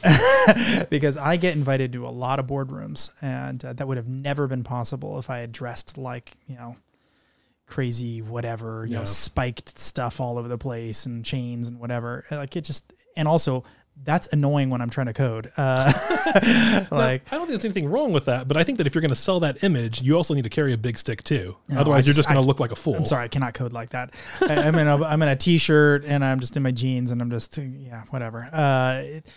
It's funny because on the average day that I'm actually doing real security work as opposed to just talking about security or whatever, I just look like an average guy. Yeah. I'm just at a computer. I'm probably not even typing. I'm just thinking about typing. I'm like thinking what I'm going to do next. Like, I'm looking at the wall. I just look like I'm daydreaming, but I'm not. I'm thinking about what I'm working on. But I mean, I'm certainly not whatever Hollywood wants me to look like. I don't know how to phrase it even. Like what's Rami Malek's character on Mr. Robot? Elliot something, right? Yeah. And exactly. It's like, not all of us are like weirdly neurotic with multiple personality disorders or whatever. Now some that's fine. There are those. But it's not, I think like that would make everyone believe that everyone who is a hacker has that sort of persona. But the same thing. It's really not true. Anybody who works in like Wall Street, for instance, obviously there's a super neurotic or whatever. And then there's the kind that are, totally normal and you grab a beer with and they're fine, and it's really just the cross section of society at large. Yeah. So do you think it's going to change as years go by? Has it gotten better? You have a longer viewpoint on this than I do. It has already gotten a little bit better. You're starting to see like the sort of Hollywood is taking like the Hollywood A-listers and turning them into hackers. Like, here's somebody who's very large and muscular and beefy and also can code or whatever. Well, hey guys, Thor is a hacker too. Chris Hemsworth. He was in that last movie. Exactly. I mean, I think we're seeing a number of examples of people who are bold and beautiful or whatever, and still hackers in Hollywood. But I'm not sure we've gotten over that diatribe. I'm not sure like people are like ready to hanging fruit for sure. People want people to look like that. They want them to be represented in this way. And well, there's a problem with that because what is what is the relationship then? It's that person criminal, that person bad, not doing anything good, not understanding how things can be made better. And that's what really what we're doing when we're understanding how vulnerabilities can be manipulated. It's like, now those of us who are not actual black hats looking for ways to personally gain from a system, we're looking at how we can identify vulnerabilities and then fix it because we want to make the product better, because we want to make the customer safer. What about that is criminal? But the outside connotation is that hacker is bad. Yeah. Well, and we're still trying to break it. It's a rough road. I don't think we're going to get there quickly. But to your point, there's a lot of social engineers who are women who look absolutely normal. Like you walking down the street, you're just like, that's an attractive person I would like to go on a date with maybe. Or they're just a normal human being just at a coffee shop, or, maybe somebody who works at a local convenience store or something. They will completely destroy you. They will break into everything you own and own everything, and they can just talk their way into environments or whatever. And they don't look like hackers. I see a lot of men who will dress kind of similar to me, not necessarily exactly like me, but they will dress professionally, and they'll just kind of walk their way, kind of muddly, kind of whatever. They got a clipboard. They look like they're supposed to be where they're supposed to be or whatever. And they just look like a normal employee, and they will just walk right through your environment. And of course, nation states are obviously doing the exact same thing. Yeah. They have the clipboard, just like we have the clipboard, and a plausible reason to be there, and a plausible reason to be, oh, whoops, I'm in the wrong place, or whatever, a cover story if things get screwed up. We need to be much more careful about the stereotypes and go like, wow, that is not... And not downplay someone who can just totally walk in unopposed. Right. Absolutely. The best I've ever done is, you carrying the ladder and having a bright vest on. Pretty much everyone will hold open the door for you, even the one that's badge entry. Yep. But that's a pretty obvious example and tried and true, years and years over. Yeah, it still works. It absolutely still works. I've seen some examples of this, men and women in various different situations, and they've actually gone up to the people who hired them and asked them questions and, try to interact with them and get information out of the people who knew that this was happening. They just didn't know what they looked like ahead of time. You cannot blanket say somebody looks like this and is just good at computers or understands how to break into things. Absolutely foolish. Yeah, I agree. Have you ever run into Kareem Hijazi? He was on the podcast. No, I don't believe so. But he had a kind of industrial espionage background. And so he would, kind of show up at the place and kind of, just act like he was supposed to be there. And I would say he looks completely normal. Like he's just a normal human being, like nothing super special in one way or another, Well, I think what we learned from this is that you can't judge someone like who looks normal and who doesn't, because all you're going to do is discount the actual attacker and then normal in the context, put your focus on someone who really isn't one. Normal in the context of the movie Hackers, let's say. Sure. Like I got whatever regalia on me that says I'm a hacker. Getting stopped in customs, and they know who I am well before I get there. And so I'm not wearing I hack stuff t-shirt. I'm dressed nicely, just kind of normal business traveler. Just you look around me, I would just blend in completely. But, they know who I am because they know you cannot rely on what I'm wearing. Right. And that's how I think the rest of the industry has to treat us.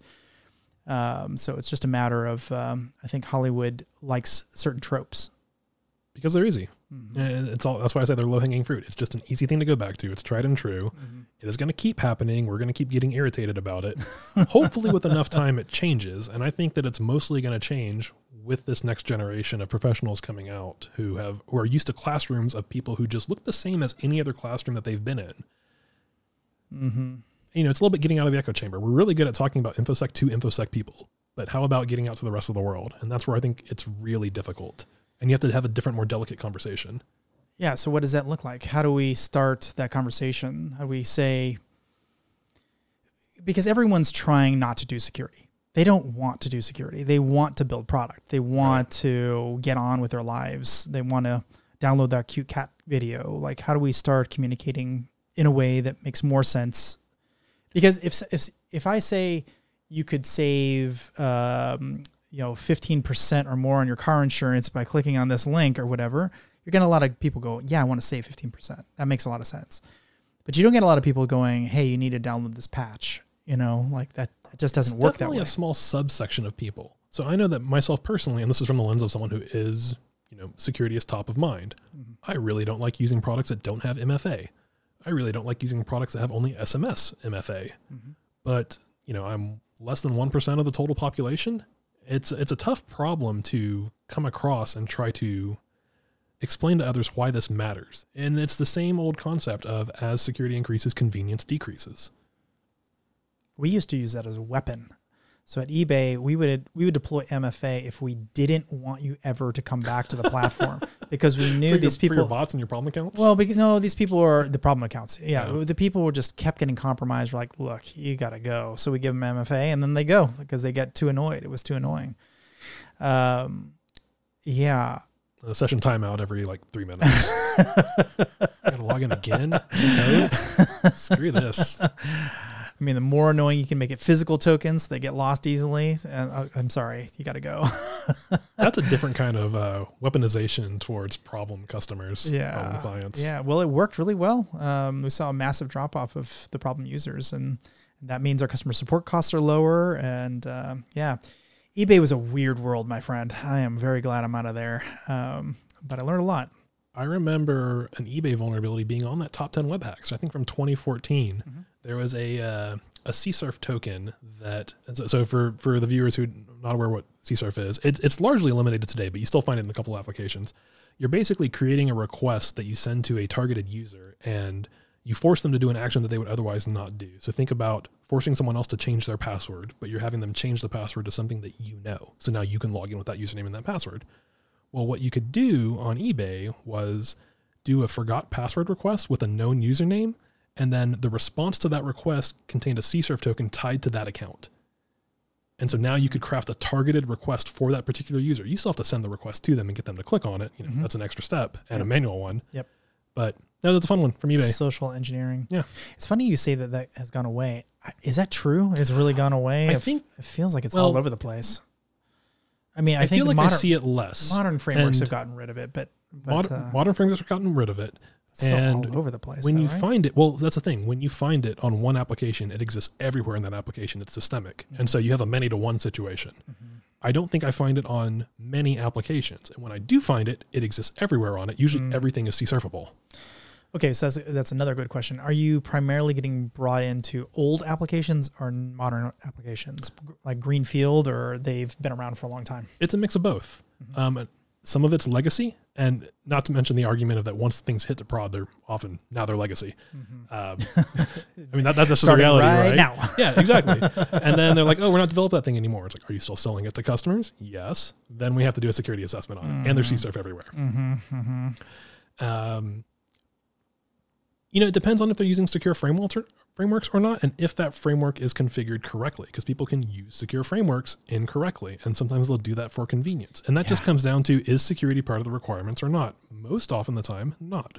Now, there are some mature organizations out there who say this is the hill that we are not going to die on, because they've invested in an internal security team, because they understand the cost of the risk that goes out, which has already been like several magnitudes of delicate conversations happening before that developers even learning about what their requirements are and why security matters.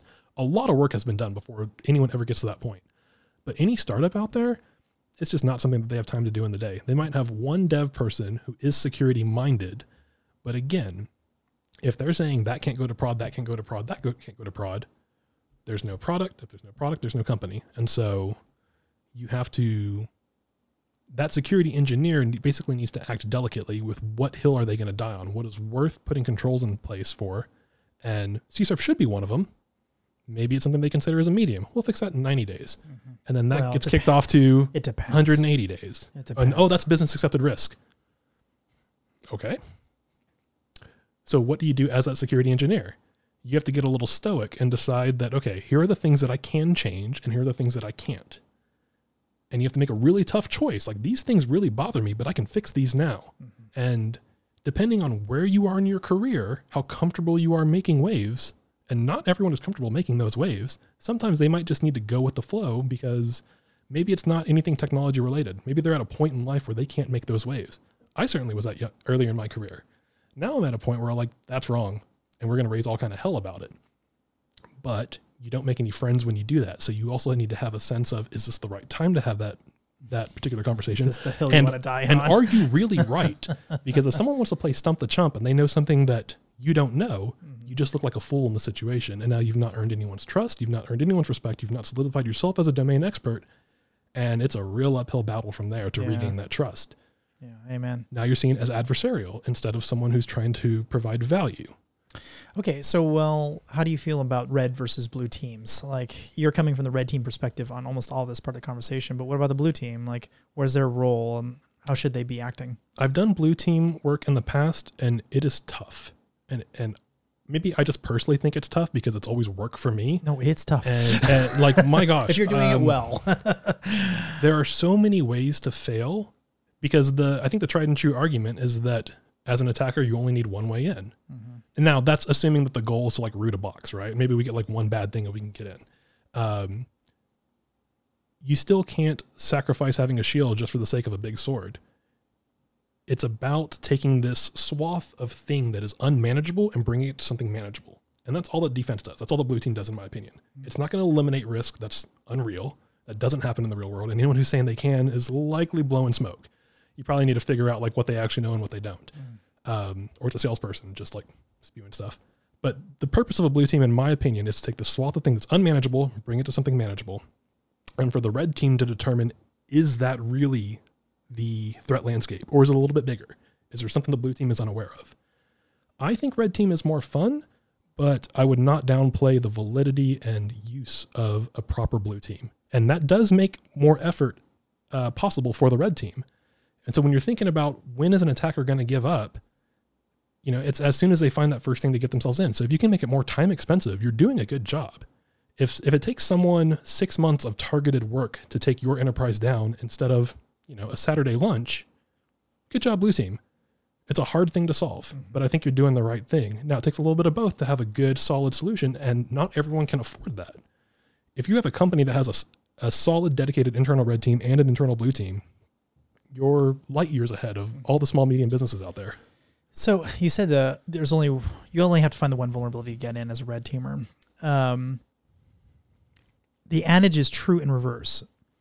If I find one way to decloak that red teamer and find out who they are, and not just an address, them. If I can find out who they are, that's all it takes. Because now I can send the police officers to their physical door and get them. So red teamers, the true red team, like the actual slow over a year sort of assessment. Yeah, the real bad guys that we really worry about. They really only have one shot at it as well, theoretically. Now, there's a lot of reasons that's not true. One of which is extradition treaties. We're kind of limited in who we can get over here. But I think there is something to that. We've made it way harder on average for bad guys to do their job, and yet they persist, and yet they still continue to hack into things. So why is that? Why is the blue team still behind? Well, imagine being a blue team who's trying to stop, and I say this lovingly, but human incompetence. Phishing as an example, social engineering as an example. The human is the weakest link. That is not a technology problem. That's a scrutiny problem. Mm-hmm. But technical controls, let's say. Okay, technical controls. Again, I like going back to bring your own device. If you have an organization, most modern organizations today let you bring, your smartwatch, your smartphone, your laptop, plug it into the internal network. And I asked you to turn all that off before you got in here. Yeah, it's all, yeah. I'm not on your Wi-Fi right now. It's an in-map scanning watch, by the way. They can only protect what they know about. And it's a constant ongoing effort to understand what they don't. You've got your known knowns and your known unknowns, right? Mm-hmm. And so they really are doing the best that they can. And then when something happens, because something will happen, what does your incident response look like? And is that a process that's been fully played out? The reaction time is also real, because I think you have to accept that, hey, things are going to fall down. And when they do, what do we do? Have we had this conversation yet or not? And that's just another part of the blue team playbook. How do you react when the bad thing happens? Because it probably will. Or it's already happened, and now you have to be that person to make the uncomfortable call that says, I found a rootkit on a particular thing, and it looks like it was installed 6 months ago. That is a tough first conversation to have. That happens pretty frequently. Yeah. I would say pretty much every company I talk to, they already compromised before I get there. Yeah. And now does the CISO get fired because of that?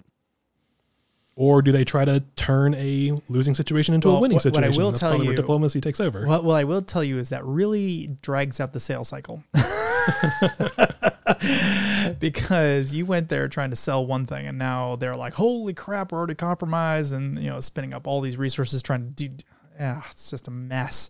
Yeah. So I kind of don't think that's a great sales strategy, but but I see two main situations happen in that situation. There's the team that is always on the ball, identifying all the problems that could happen and being really, real ahead of the game. And when they do their job right, it looks like they've done nothing at all. And then you have the other side, the org who is sitting back and listening and waiting, and then the bad thing happens, and it's all hands on deck, and we're going to make a lot of commotion about it. We're going to send emails, and legal's involved, and all right, cool. And everyone's like, good job.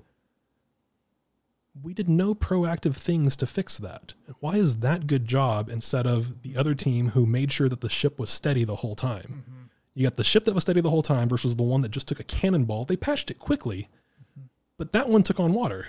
They're the firefighters. They're heroes. Come on, man. Absolutely. But I see teams operate in either one of those two different ways, and they're both successful, but you have to tell a different story on each one. And it's a little bit more of a convincing argument, I guess, for saying, like, here's the validity of my security operations senator. Yeah, this is actually one of the reasons. Another one of the questions I used to ask pretty frequently is, tell me the last time you were hacked, or tell me the most interesting time you were hacked. And some people were like, I've never been hacked. I'm like, okay, well, you have, and now you're probably not qualified for this if you don't know when. You clicked on that one wrong link, you download the wrong one thing. Your computer's not working right suddenly. There's always this thing. All these enterprises are compromised. Every freaking one of them. I feel like the older I get, the more I click on all the links, despite everyone saying don't do that. But now I know to have a separate environment for it, and this is a safe place to look at that. And I'm curious. You're a little bit different. A little bit. Definitely when someone says like, hey, I clicked on this thing, I'm like, send me the link. Let's take that apart. Let's see, where did it go? Who's calling back out to us? Okay, wait. So quick aside. So when I was at eBay working on the phishing team, they sent me a link.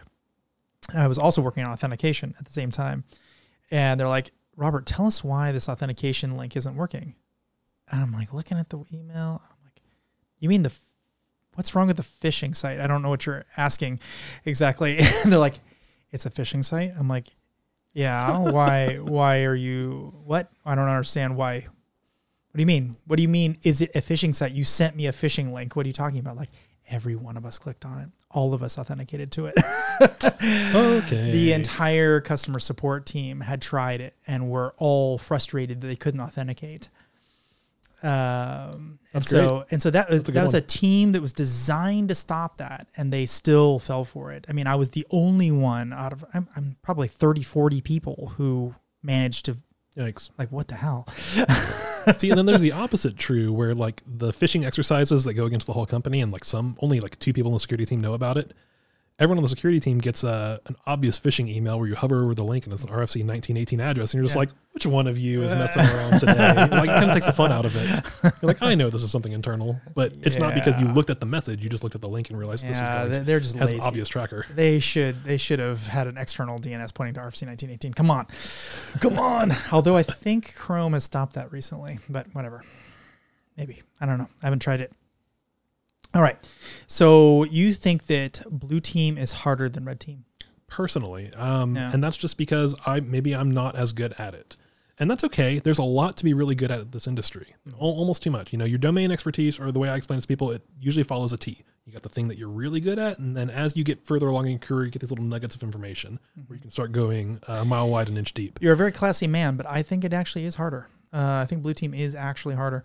I remember talking to one very prominent security expert years and years ago, and he said something to the effect of, blue team is a losing man's game.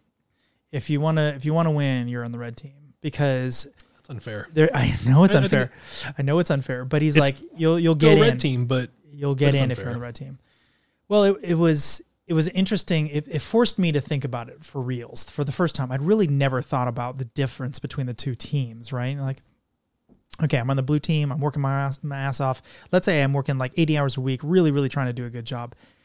Yeah, but I got 1,000 machines I got to protect, and they're all controlled by different groups and with different controls and different operating systems and different access controls into them or whatever. And like, yeah, I'm not going to get there. You know, it's funny that you say that because the product security team at any company has the exact same problem. I have 1,000 different teams with 10,000 different repos. Half of them are using their own rollout of a CI/CD pipeline. And you want me to automate security? Yeah. All right, I'll start with this team. And then 2 weeks later, maybe we go to that team. And then, you know, I've had this situation happen once before where you plug in software composition analysis tools and you say, hey, at this CVSS 3.0 score, the build gets blocked. And we started at 9.9 and we started working our way down. When do you think that screen test happened? Where someone said, absolutely not. This completely kills our development. We can't make forward progress. This has to stop. Take a guess. Where do you think that number hit? I have no idea. I thought I would get to 7.5. We got to 9.7. Wow. At 9.7, they were like, this is blocking too many things. Too many third-party things that we need to build our stuff out. And so as the person who's trying to automate scalable internal security processes, you have to ask yourself, okay, well, what kind of support do I actually have from the engineering team? You know, I have a charter that I'm trying to accomplish, and I'm trying to understand, you know, is the engineering team actually an adversary here that I have to factor in? Absolutely, they are. Probably. Yeah. And then how do you have that conversation? Because if you talk to them that way. But so is the board. And so, and their customers, and they're all adversaries in the grand scheme of things, because you're working against their natural, what they would do at the lowest common denominator. And this can't be that. That's the biggest problem. So as a security manager or someone who's trying to have that conversation for more resources, I've always put it in terms of real dollars, even if I'm faking it, as best of an estimate as I can. Good for you. Like, here's this thing that I'm doing. I think that it's going to save us this many dollars worth of value. And, you know, if we do something wrong, here's the dollars of value that it cost us. Imagine incident response where like that thing happens. Okay, but reverse it. Instead of saying what you reduce the cost, increase the value of the company. Because that's money. And that's a more diplomatic way to say it. Exactly. So I've done this in the past with incident response where, you know, we find a bad thing, the security team knee jerks, drops everything to handle the thing, and we do it, and everyone says, good job. But it's not just good job. It's, okay, this cost us 20 highly paid professionals 20 hours of time each, not to mention the opportunity cost loss of the thing they should have been working on. And the real thing to say there is like, hey, this cost us, you know, $160,000 worth of man hours. And here's what we put in place to stop that from happening in the future.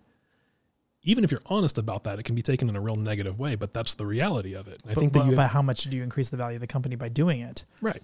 Because I think companies are worth way less. I've talked about this on a couple of other podcasts, but I think companies are worth wildly less than they think they are. It's just an unrealized negative valuation. They haven't figured out that they're actually not worth what they think. It's kind of like having a patent. You're like, oh, we have this patent. It's a great patent. Yeah. But it's not worth anything because this other guy has a patent that invalidates your patent or has prior art or whatever. So you think your company's worth millions and billions or whatever, and actually it's worth nothing. So you have an unrealized negative association, negative value associated with the total value of your company. And computer security is all that. It's all these little micro negatives that you just haven't added up yet. But if you were to fix them, you've actually gone from that negative number to where you actually think you should be. Right. You think you're worth $10 billion. Well, you're actually worth like $50. You're worth nothing. But if you could fix all these things, you're worth close to what you think you are. Even still, I think that when you talk about vulnerabilities and risk in the terms of dollars, that's a language that the other departments can understand. Totally. Otherwise, you're like, oh, let me tell you about the CVSS 3.0 score or 3.1 with temperamental, like environmental factors. And their eyes glaze over before you said the second number. But when you can say, you know, this $10,000 pen test that I purchased, we found the equivalent of what would be $75,000 in bug bounty findings because 10 of them are SQL injections. Now you're telling the story of like, hey, this was a valuable effort for our time. And I don't think enough security people are talking about the effort that they're doing in terms of dollars, even if it's an approximation, because it doesn't translate otherwise. You're not talking to security professionals anymore. You're talking to revenue officers. You're talking about people who keep the lights on. And do they look at the security team as an insurance center or a cost center? And that is a very philosophical and diplomatic conversation to have. And it needs to switch. If we want to be an adult industry, we have to switch. We have to change that conversation to be dollars and cents. We have to treat it as if it's a value add. Otherwise, why would you do it? There's no other reason you'd ever do it.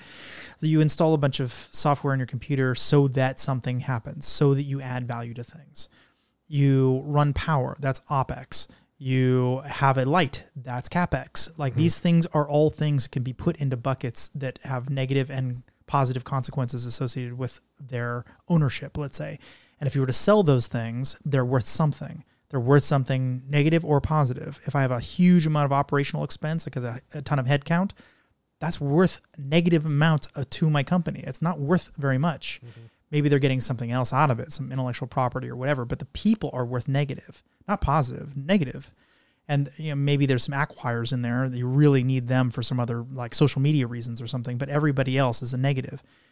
The physical machines, the intellectual property, the buildings or whatever, that's all CapEx. That's all sunk cost. It's worth something. If you were to sell it again, it would be worth something. Security also is worth things. If you fix something, now that software is worth something. If it's not fixed, it's not worth that. It's worth less than that. It's this unrealized loss that you just haven't accounted for. I think we can phrase everything in the way that the board will no longer get bored by us. But right now, I feel they should kick us out of the room because we're just kids. We have no idea what's going on. As an industry, I think we've really not done what we need to do. So I think that leads into another interesting point. I've seen CSOs and CISOs report to legal. I've seen some report to CEOs. I've seen some report to chief revenue officers. And I think that really tells you a lot about the culture of the company that you might be joining and kind of where that chief security person sits in terms of buy-in. If the chief security officer reports to the CTO, why is that person not a peer?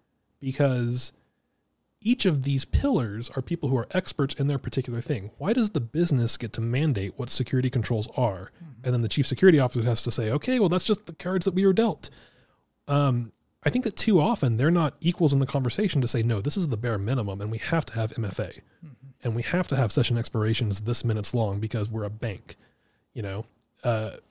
opposed to Facebook, who has no session expiration because they want their customers always logged in, and you look in business context appropriately. That makes sense. I've been more and more thinking that they should report to the CFO because the CFO is the real risk officer of the company. Right. Not just information. Not everything. Just information. Every kind of risk. Makes total sense. So if you have them there, then at least they're forced to have the conversation about money and dollars and cents. Otherwise, they get kicked out of the room. You have to talk about this in context of the value to the company. So you have the CTO over there doing, magic or whatever, but it has a P&L attached to it. So he's still reporting back to the CFO ultimately. Like everybody ultimately goes to that CFO, including the sales team, including marketing. Like everybody rolls up into CFO kind of in some weird way. Otherwise, what are you doing here? If you're not improving the revenue or the value of the company, get out, right. Right. Absolutely. And that's what we should be trying to do.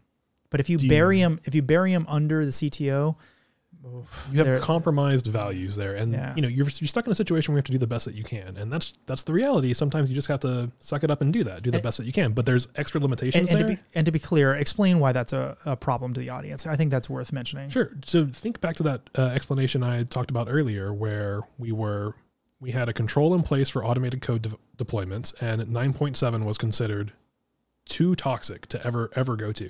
And that's because the chief information security officer reported to the chief technology officer. The final say goes to the CTO. And if they say, hey, we need this for things to go out, your hands are kind of tied. And so the security team goes back to... Who are you going to yell at? Your boss yourself? Is the one. Yeah. Your boss is the one who tells you to do it.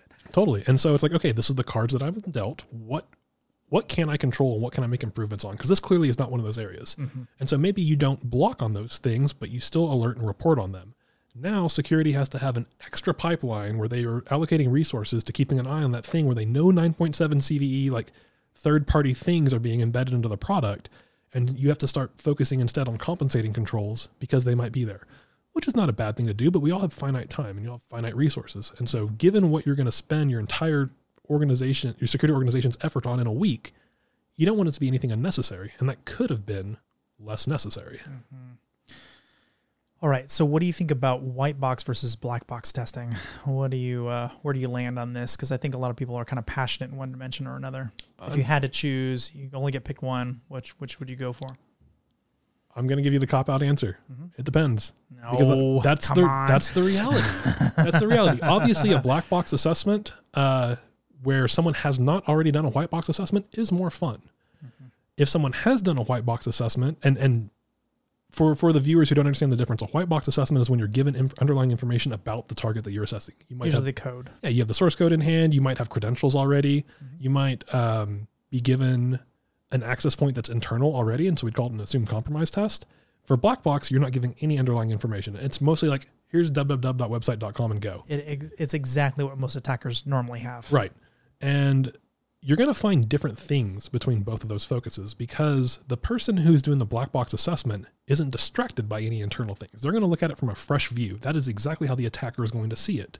So it's a little bit more of a real world scenario, but at the same time, you don't have 6 months to do the assessment. Not often. Not if you're on an internal security team. You might have 40 hours. And it's like, okay, I've got Monday through Friday, and we have an all hands on Wednesday, and there's a full team meeting on Thursday. And so you really only have 22 hours. And 800 emails to answer. Right. And you've got knee-jerk things coming in from incident response. You have a mentor, you have someone that you're mentoring. You have 2 interns who need some guidance. So now you really have 15 hours, and you do the best that you can. Whereas with the white box assessment, there's different value there. I have the entire source code. Okay, so I can run that through a static code analysis thing while I still look at the application and assess the login flow while looking at the login logic. And that'll let you know really quickly, is there SQL injection there? Because I'm looking at the queries. There's no 15-minute rule. There's no I'm going to spend from Monday until Thursday on this thing, thinking it's vuln when it's not really. You can look at the code and determine. So when I say it depends, I really mean that because I think that's the reality. You're going to find different things with different approaches. They're not often going to be the same things. There's going to be some overlap, but you have different value adds for each of the different assessments. And the white box assessment might be a little bit more time valuable because, you're given the keys to the kingdom basically. And it's just, okay, go find the risk with it. But you're not going to understand where an actual attacker on the outside really, really will look at. I like to start with black box. I just start with black box. Even if you're going to give me white box, just don't. Well, because with the black box assessment, you're going to intimately understand the application. You're going to have to go through some of the pain points of like, oh, that didn't work how I thought it was. Well, why? And through doing that, you get an intimate understanding of how it works. The white box assessment, you're going to skip that entire step and you're not going to understand any context. But if there's admin credentials, I always like to have white box at minimum with admin credentials just to see what I can force the admin to do from the admin's console's perspective. Because sometimes there's exploits that are only really visible from their perspective. And it's worth knowing, could there have been a way that from a black box perspective, I could have elicited this? Or sometimes an admin will be able to click on a link that I would be able to detect if I had a remote server that was connected to it, like a link on my website or whatever. But the only way to really exercise that logic is to have access to the internal systems to see it exploited. And one thing I run into or used to run into a lot was the difference between QA and prod. So like QA, there's no admin running there. There's no people on the site. And so that dramatically changes the test because people aren't interacting with it. You can't get them to click on things because there's nobody there. It's like a ghost town. You have to simulate all of it. You have to simulate all of it. So in that context, I much prefer white box, or at least at minimum, just having admin creds. What are your thoughts when they provide you the application and there is no dev or staging or QA environment? Yeehaw. Yeah. I always tell them, I used to get that quite a bit actually though.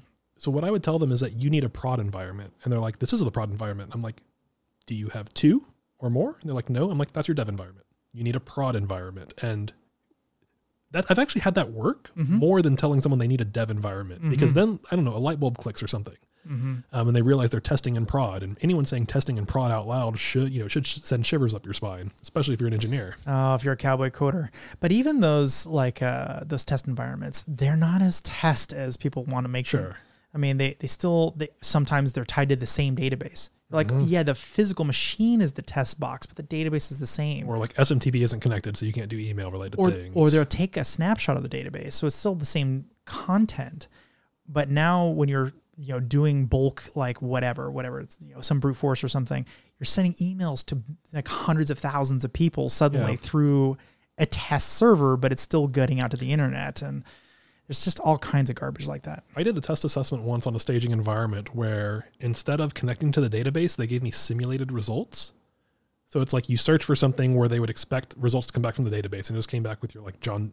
Yeah, but then John you're not Doe doing stuff. SQL injection. Right. You're not actually able to test that thing. And I was just like, this is a huge gap. So in the report, I put, was not able to test for SQL injection. Yeah. And they're like, you didn't run the SQL injection test. I'm like, you weren't connected to the database. There's no database there. We have to see if the syntax goes through.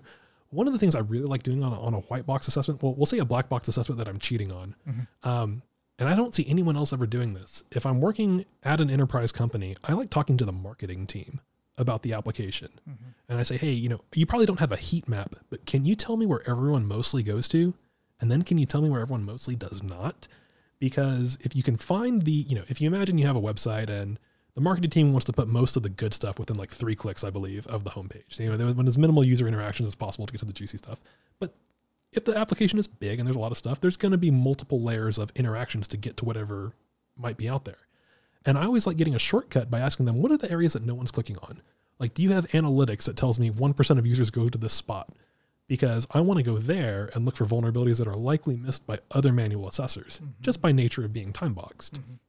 I've had a couple of good hits that way, and I've not seen anyone really utilize those internal resources that way. Like, who thinks about talking to marketing about pen tests? Literally nobody in security. Right. No one. And that's a huge gap because they know where everyone's going to. Yeah, I'm friends with a lot of really high-end marketing people, and they do not talk to, other than me, they don't talk to any other security person. I'm like, wow, you should know your security team.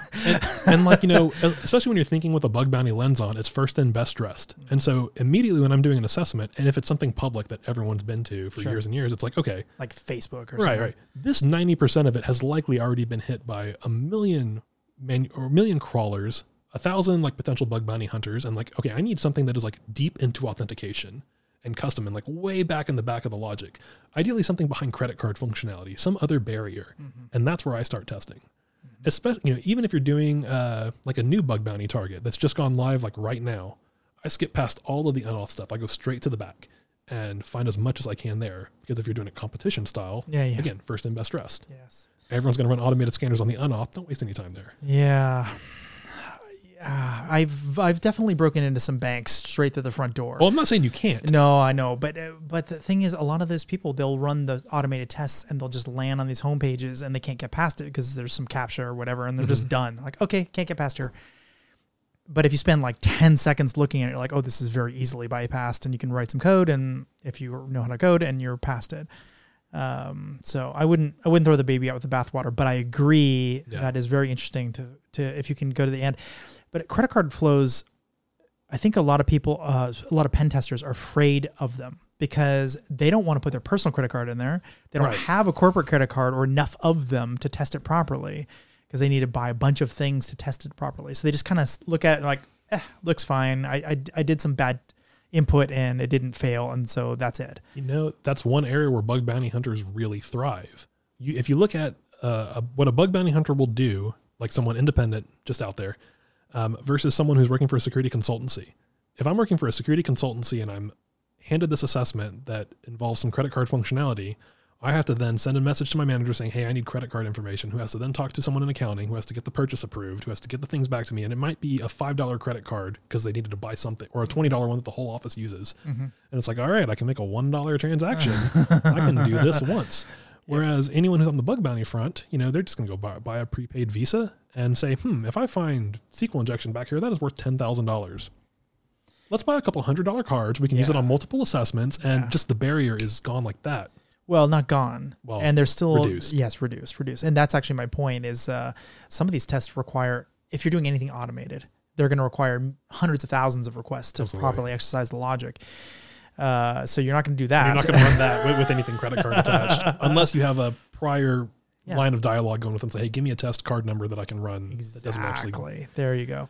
And there's some people who leave those test credit cards running in prod. So I've found a lot of issues that way as well.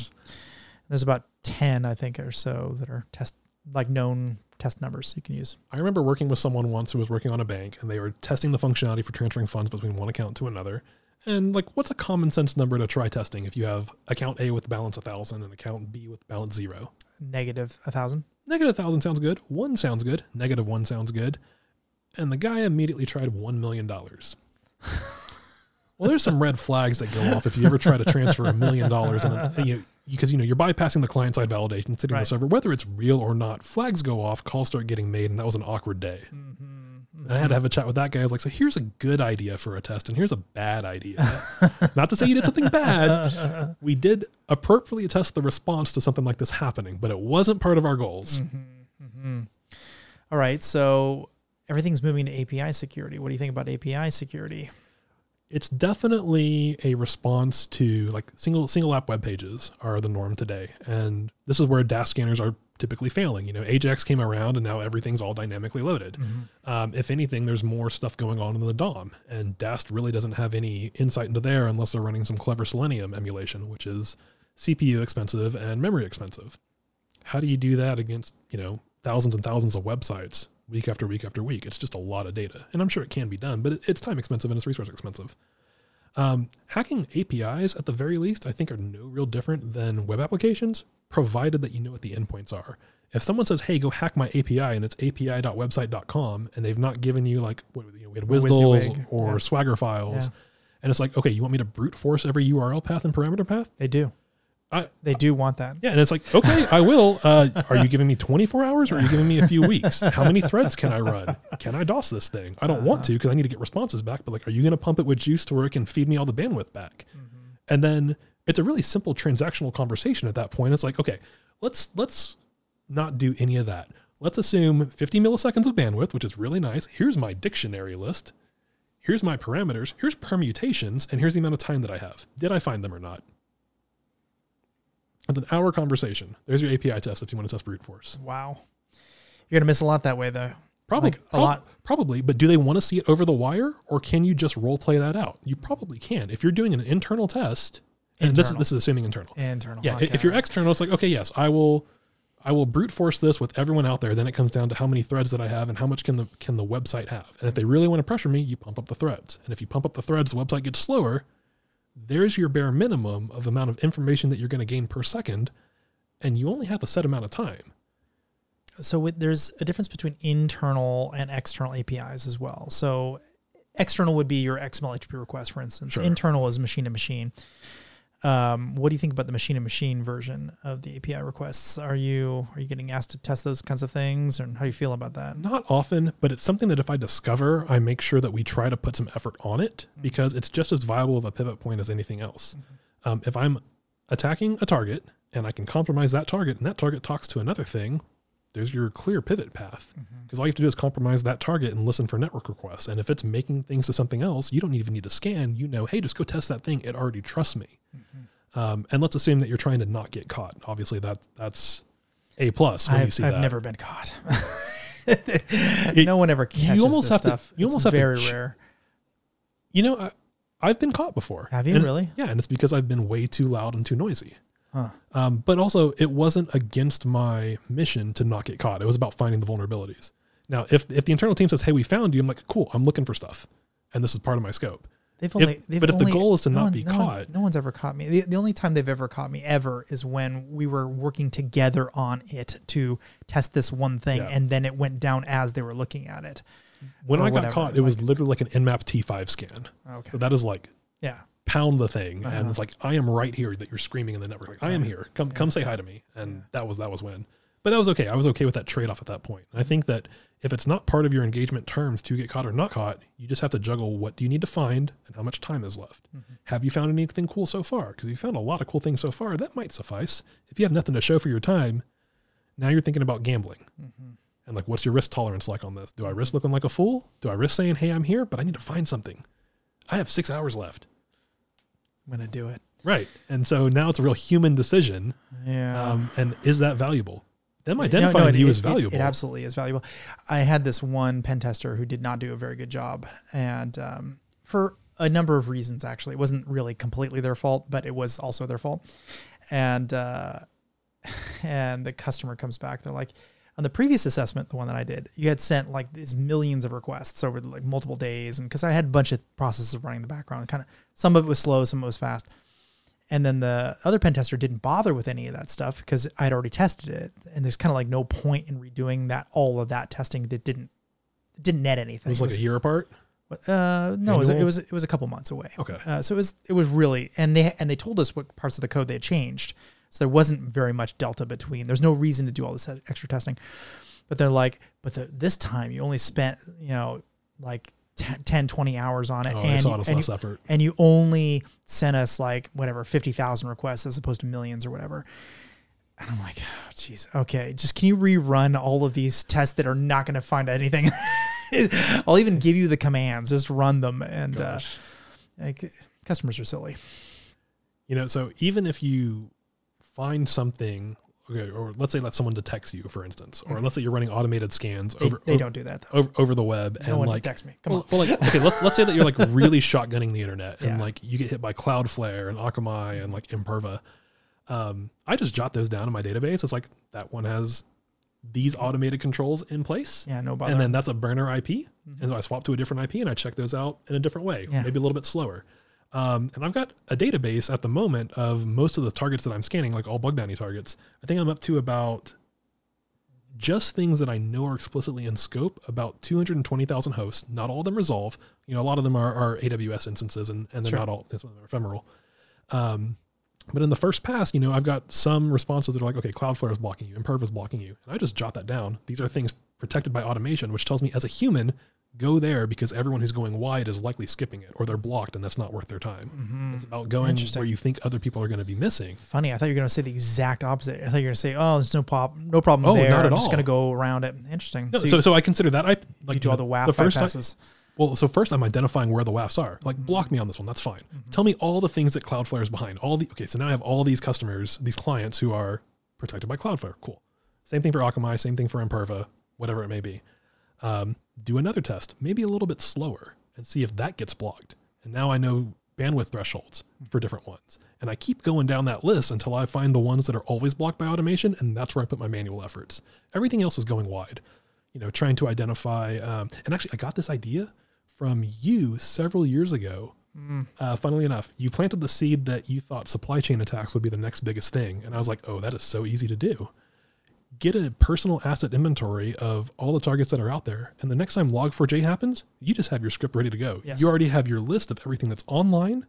That is, you have to do this with some protections in mind, of course, right? So the targets that I'm talking about are all things that I have confirmed have a bug bounty program, and that thing is okay to be scanned. Caveat there. Not just scanning everything and hacking everyone. Or an existing customer. Or an existing customer. I have some approval to do this thing, and you have to be sure that you have that. But once you do, there's literally thousands of targets that you can enumerate, thousands more subdomains that are going to have thousands more services. Your database gets big pretty quickly. And especially because they go to Cloudflare, so they have the old IP address. Yeah. And so you just bypass that entirely. So log all this information, search it internally when you find something that's worth it. And I built this thinking about your literally like off the shoulder comment of like, oh yeah, supply chain attacks are gonna be the next big thing. I'm like, absolutely. Imagine if someone had this inventory in place when Log4j happened and they just sent the payload to everyone. Yep. And just sat there watching their listener for everything that pinged back. I promise you, I've had tens of thousands of results. I've had very long conversations with the U.S. government about this exact issue. It is very gnarly, and they don't have a solution for it. In fact, no one. In fact, the WAF vendors, I've even talked to them about it. I'm like, so what would you do? Let's say I have an exploit, and I give you the payload and the patch at the same time. What would you do? I know what they do. Can I give you my answer? Yeah. They would probably take a hash of that signature and just block just for that hash. And anyone who's generating payloads is going to put dynamic content. But it's worse than you're thinking. It takes a certain amount of time to update the backplane. Oh, that's true. So if you propagate it to all the nodes. So even if you have it at the exact same millisecond, the attacker will always win. Yeah. So you're definitely right. That is absolutely true. So, which means you need to think about a new paradigm. You need to be thinking about WAFs are the things you use to stop things that are known vulnerabilities, not the unknown vulnerabilities. Yep. Those that's just not, or not the kind of unknown vulnerabilities for which you can't have a predictive type of signature. That's a whole other ballgame. One benefit that I do like to WAFs, and I'm usually pretty anti-WAF. I hate when people... Really? I think they have a lot of value. When it's used as an excuse to band-aid the problem and not fix the actual thing, and then the security people inside have to be like, okay, that thing, if the WAF ever goes down, this is a big hole.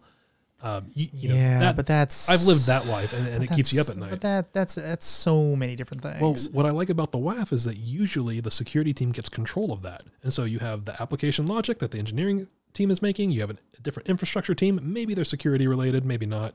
But the WAF, usually the security team can say, "Hey, I control that thing," and so you're aware of a new payload that comes out. We block it right then and there. You're usually fairly confident that's not going to block any real customers.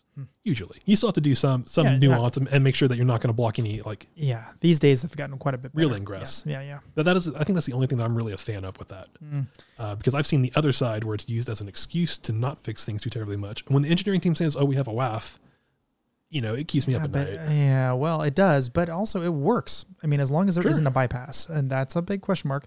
But as long as there's not a bypass, if it's like this has got to be a digit or something, and now it can't be a SQL injection or whatever, it's got to be a number. That is incredibly good, robust piece of code. You're not gonna fail on that one. It is absolutely better than nothing, but security teams still need to diversify what their defenses are. And the whole reason you diversify anything is to protect you against what you don't know. So what if they don't have a security team? Yeah. It's Root City. Yeah. That's where I think WAFs really do provide value, because there's so many companies out there who can't, as you said, get the Google employee who's an expert and a coder and can talk, and can make business cases make sense and whatever.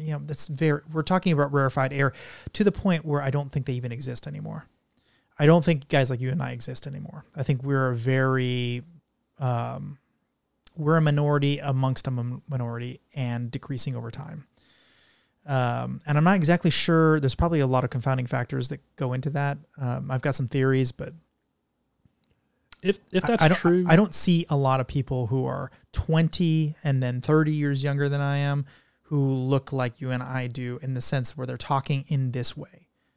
I see them still thinking about cross-site scripting or still thinking about SQL injection, but not talking about it in the business context. And then definitely not knowing how to code or knowing how to do the, like how to manually connect to a port or, manually configure something like that. I think that's kind of going away, which means we need some kind of automation. I certainly see when you are dead and gone and I am dead and gone, who's going to take our place? That's very concerning to me, because I don't see 20 years, 30 years younger. There's some. I'm not saying they don't exist, but not like when you and I were coming up. They're going to be dealing with quantum internet, and it's not going to be a problem. It'll all be solved. Solved and broken at the same time. One of the things that I do see in this space, at least as far as like newer people coming in, I feel like, the pyramid of what security talent is insanely bloated at the bottom. Not to say there's anything bad there, but I feel like there's I think there is something bad about that. Majority of people here who are like, they're still in that intro phase, and either the industry has kept them there, or they're working at jobs who say you need 10 years of experience for this technology that's only been out for 5 years. And like, they're not really getting a chance to up level, or they don't have the right people to ask questions to. That's the one. And that's it right there. I'm fortunate enough to know you. How many people can like I've called you to say, hey, should I take this job? Yeah. And that is one, I was lucky to be in the right place at the right time. And two, not everyone has that kind of mentorship. I try to go out of my way to like be overly friendly with anyone junior just to pay that forward. And when you're talking about like user eyes, that's awesome. That is our responsibility in this place. But what I'm seeing is guys like us move to entrepreneurship. We become directors, we become vice presidents, we start our own thing. We move out of the industry, we retire. I mean, when I started, there was 4 people doing what I was doing. Luda, Umbrella.name, Michael Zalewski, and me. We don't know what happened the first 2. They kind of disappeared, probably went to the Chinese military. And Michael Zalewski just decided he was done. He's quit. So I'm it, which means there is nobody older than I am doing what I'm doing. No one. There's no one who's been doing this longer than I am now. No one. And so if you extrapolate 20 years from now, I'm retired, sitting on the beach somewhere, enjoying my life or whatever I'm doing. Probably not that, but you know what I mean? Probably still like, I can still go. You're port scanning satellites at that beach. That's long ago happened. But I get some funny stories. But when I'm long out of this industry and now you're it, how many people are behind you who have that level of skill? I think what's happening is they're getting promoted very quickly They're moving into these very senior roles, and now they're training people, but they didn't ever have your training. They never came up with your level of expertise and where they were in the trenches for years. And that's what worries me. You know, I want to be a little humble here. When we were talking about like, you know, going back and like, you know, I was an early manager at White Hat. Mm-hmm. I was probably an IC for, I guess, just 2 years before I was sent to Belfast, where I built an entire TRC. You built a huge team. Right. But yes, you're so humble. I was put there because I was a good hacker. Yeah. Not because I was a good manager, not because I was a tested good leader. And those are completely different muscles to flex. And when I think about well, come on now. Well, really, when I reflect on it. I disagree with my friend. If you had just been a good hacker, they would not have put you in that role. They knew that you knew how to speak to clients, you knew how to speak to other employees and empower people and train them. They had a lot of confidence in you. And I know that because I was on the other side of the conversation. I appreciate that. Even so, I think that any one of us in this sort of space needs to be able to reflect on who we were and, you know, what would you do differently? I'm embarrassed about the decisions that I made back then. I would make completely different ones today. I'm fortunate to have 8 more years of experience in the space, and I've had the opportunity to make some mistakes leading some people. Okay, what kind of regrets do you have? I had one person. Okay, so the biggest regret that I have is like the lesson I'm most happy to have learned that I never want to make again. I lost a high contributing employee because I was focusing on the problem people. And this person, you know, rock star sort of engineer, always had their head on straight, was doing really cool things. And when I had time to put effort towards someone, I was like, that person has their stuff solved. I'm going to work on these people who are problem people who need to be helped or made better or have a problem solution, whatever that may be. Mm-hmm. And the one who put in their 2 weeks notice was my rock star, because that person wasn't feeling valued or getting attention or being up-leveled or being supported to grow. These prima donnas. Well, I mean, at the same time, I was sad I lost that person. And I was shocked that that was the person that I lost and not my problem people. Very expensive mistake to make. I'm glad that I made it once and I was able to learn from that. But I hope that anyone who's put in a responsibility of being a leader is able to recognize that. Yeah, I don't want you to be overly humble, because I think you are one of the few hackers who can actually talk to people. So many of them are code specific or really focused on what they're working on, and they can't pick their head up and look around and see, oh, there's probably some business people I need to talk to, or some salespeople who could probably use some training. No, really, it's not a minor difference between you and the average person who might just be averagely good at computers, or figure it out and kind of work in the mines until they figure it out. And as a result, it needs people like you. You have to be the next group of people, the next cohort beneath me. Like I was called level 1 or whatever, whatever level I was at. You're level 2. You need to do the next thing for the next group of people. And if it isn't you, it's not going to be me. I'm not the one training them. So it has to be you. It has to, or someone just like you. I am putting that entire paragraph on a shirt and I'm wearing it to DEF CON in 3 weeks. Thank you. That is wildly generous. It has to be you. It has to be. And point well received. Who else would it be? Like, I mean, name me somebody else with, you got tons of bona fides, both in the technical red teaming side and blue teaming, and you can speak to people and you run a company. I mean, these are not minor hurdles to have overcome. I do have a name that I would throw out there, and this is a person that I really respect, someone that I look up to. Life has kind of taken us different ways. I actually met the guy by doing a CTF and just happened, he sat down next to me in the hallway, and we're like sitting with our backs against the wall while other people are walking in front of us. A guy named Jason Haddix. Mm-hmm. Oh, yeah. Jaddix is one of my favorite people in the world. I love watching where his career has gone to. Him and I don't typically talk too terribly much anymore, but also I think is in the same sort of area of influence. I completely agree. People look up to him, and it's one of the brighter stars to follow. But the fact that you have to think of a person's name, and you can't go like, oh, there's like 50 people immediately off the top of my head, and there's another 50. And there's another 50. There might be. Maybe I'm not the social butterfly who knows it. No. I'm getting back into the space of who's who and InfoSec in a sense. I've been out for a little bit. I think I might be right. There might be just 50 and another 50 and another 50. It's not going to be 10,000 or 100,000, because the problem is, I think people are saying you're going to hire your way out of this problem, and I just don't see it. I definitely don't see that either. I don't see it, which means it has to be automation.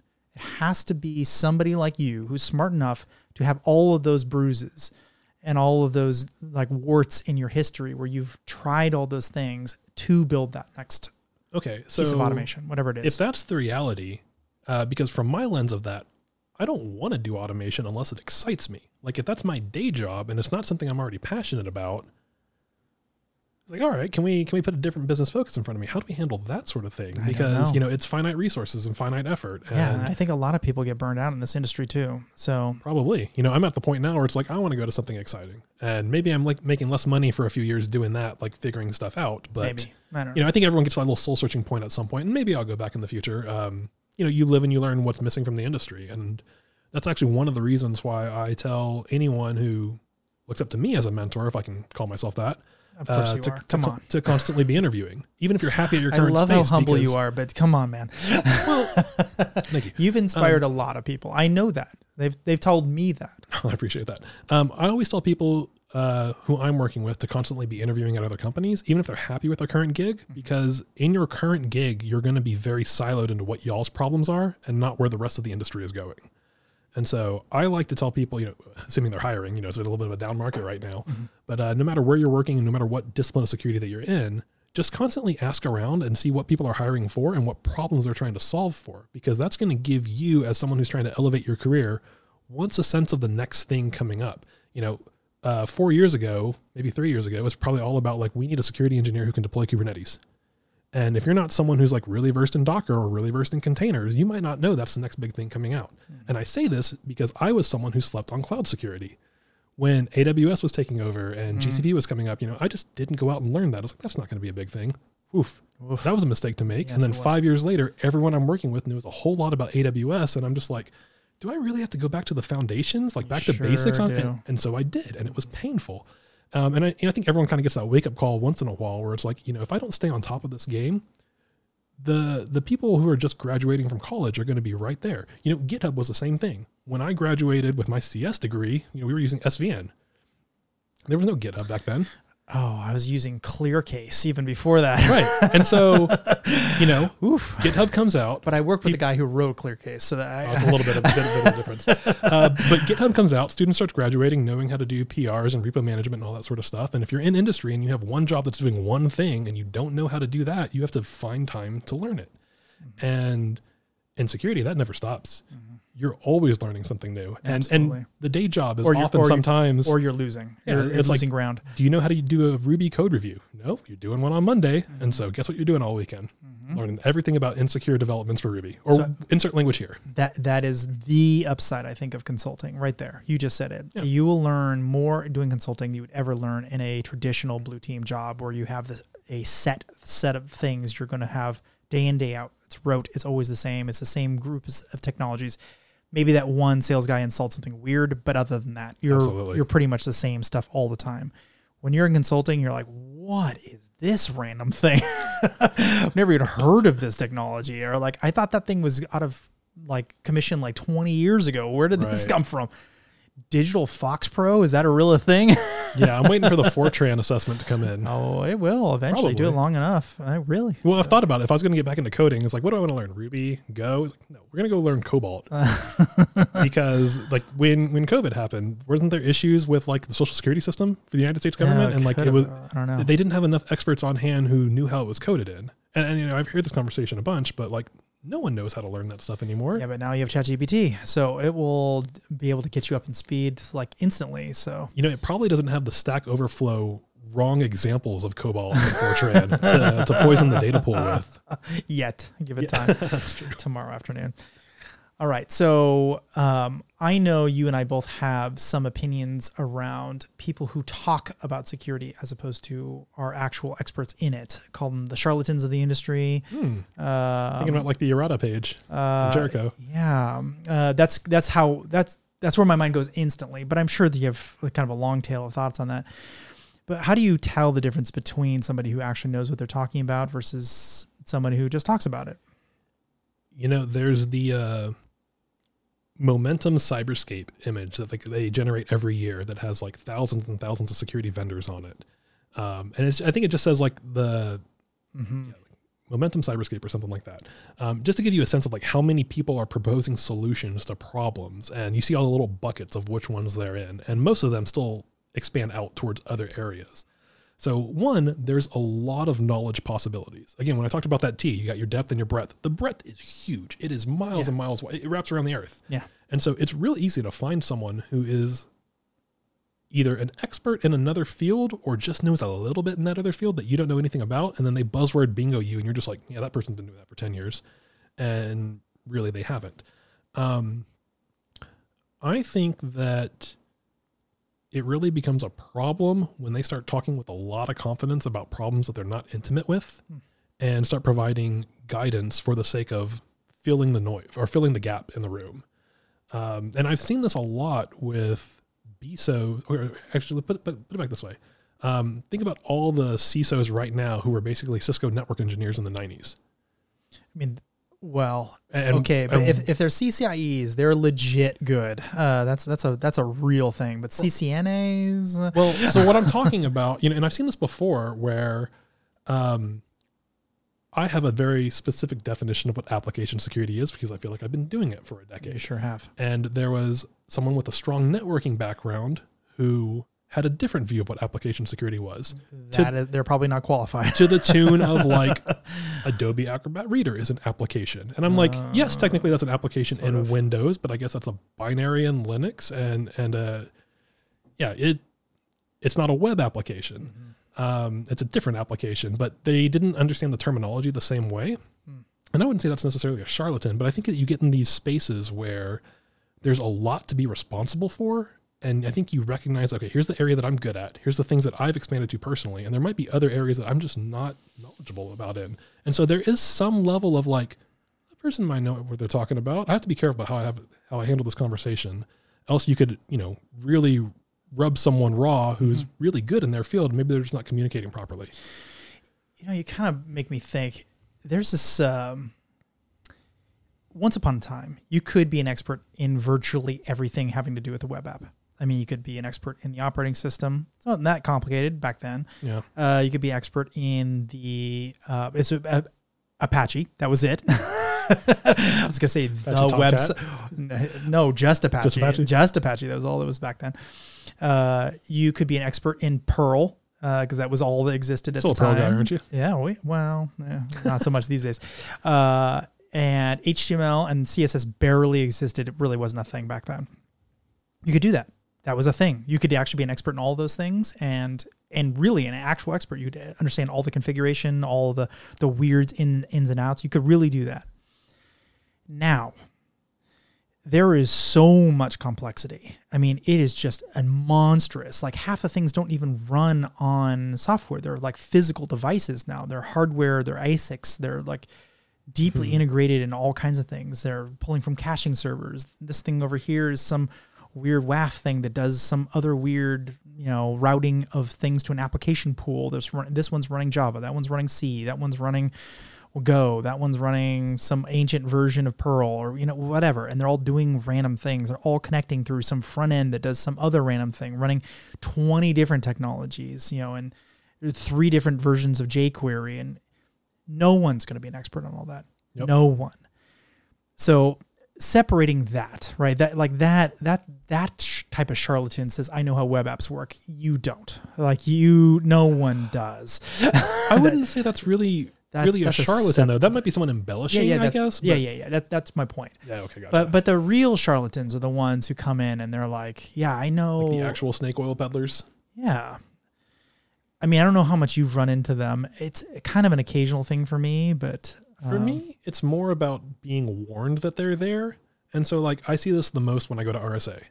And there's some good tech talks there, and there's others who are just spewing buzzword after buzzword after buzzword, and none of it makes sense together. I think the biggest thing that gets me is when someone says oh yeah, I'm very excited about cyber. And I'm like, cyber what? Cybersecurity, cyber crime, cyber espionage, cyberpunk? It's like when someone says telling you about their fetish, man. Yeah, well, it's like when someone says oh, what do you do? It's I do computers. Yeah. IT, software development. Do you play games? Do you build them? It's that's the biggest tell for me. Actually, it's like, okay, maybe you want to be in the industry and you like kind of need to learn what area you want to go in, or they like, want to get out, or that. But like when I hear the cyber, I'm just like, all right, who said that? And to what degree do you want to talk about cyber? I like the information superhighway myself. That's my go-to. No, I don't even know how to describe what I do anymore. I don't know. I mean, how do you say how would you say what you do?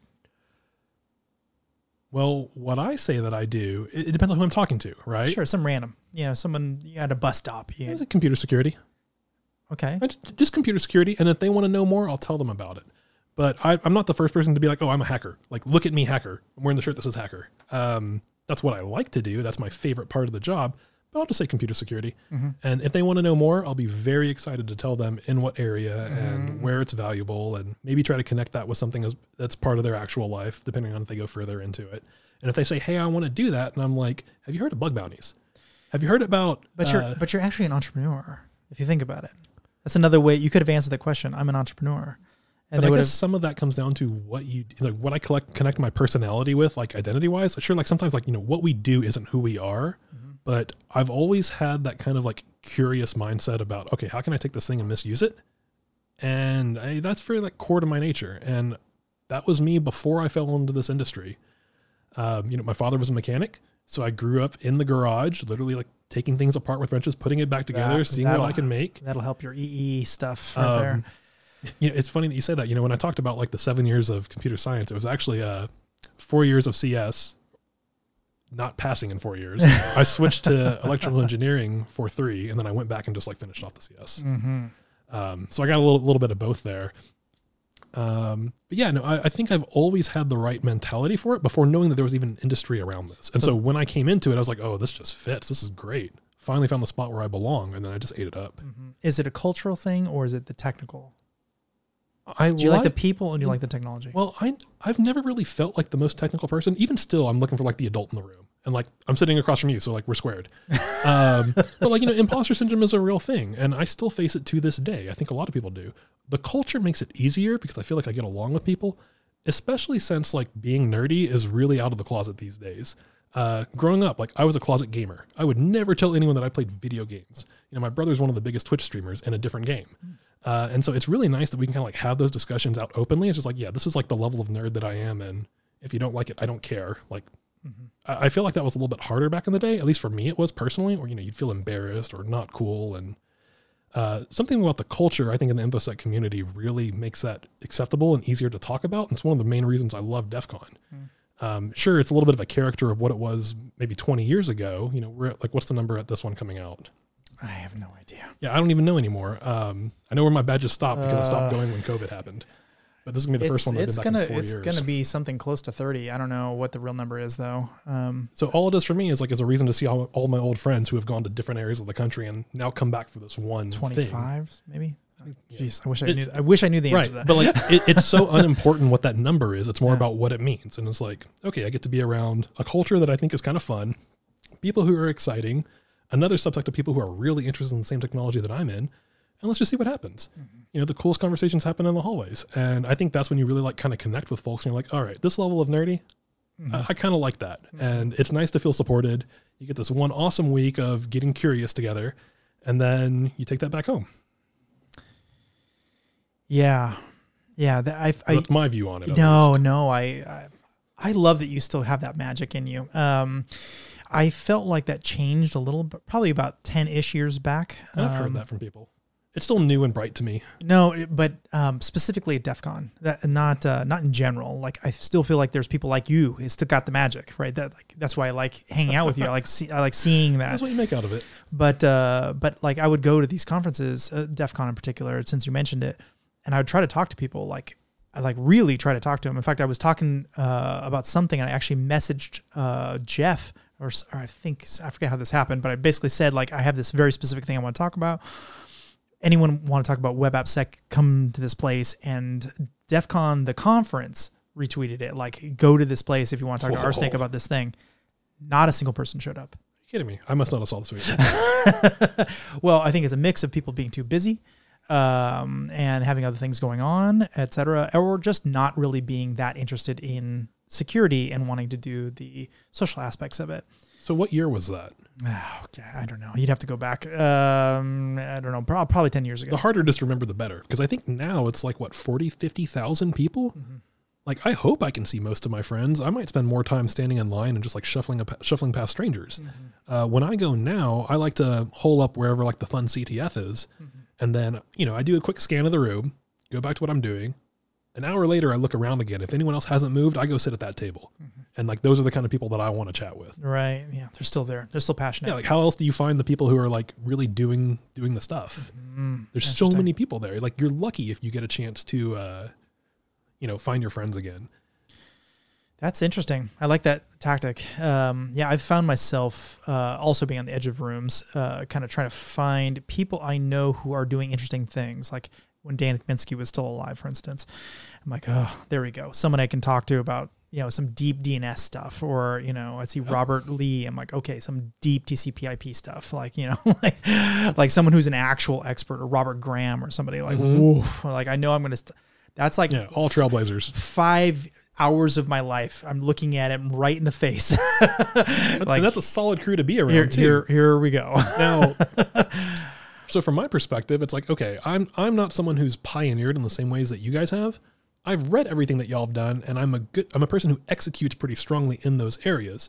There was one time where I found something unique, and I was like, oh man, I got it. Like my first like full vulnerability class. And it was just cross-site tracing, but I found it on my own, and I started like Googling for it, and I couldn't find anything. And then sure enough, there's an article from Jeremiah Grossman in 2005. And I'm just like, I thought I finally had like a concept. Mick Klein was my version of that. Mick Klein found everything before everyone else found it. It's like, why is this guy's always this another thing? Like you find some ancient article he'd written. And so what I find there are other people who are also in the weeds with me, just trying to get better at what you do. And, like you said, you find a discipline, you start going deep into that. And like one of the things that I don't do particularly well is like malware reverse engineering. But that's okay, because I've got friends who do that really well anyways, and I'd rather be the better AppSec guy. And so, you make buddies with them, and when you have a project that overlaps, you reach out to your connections and totally learn something new really quickly, and then go about your day. Absolutely. Yeah, I've had a number of situations where I found the vulnerability. It's there, but I don't know how to exploit it.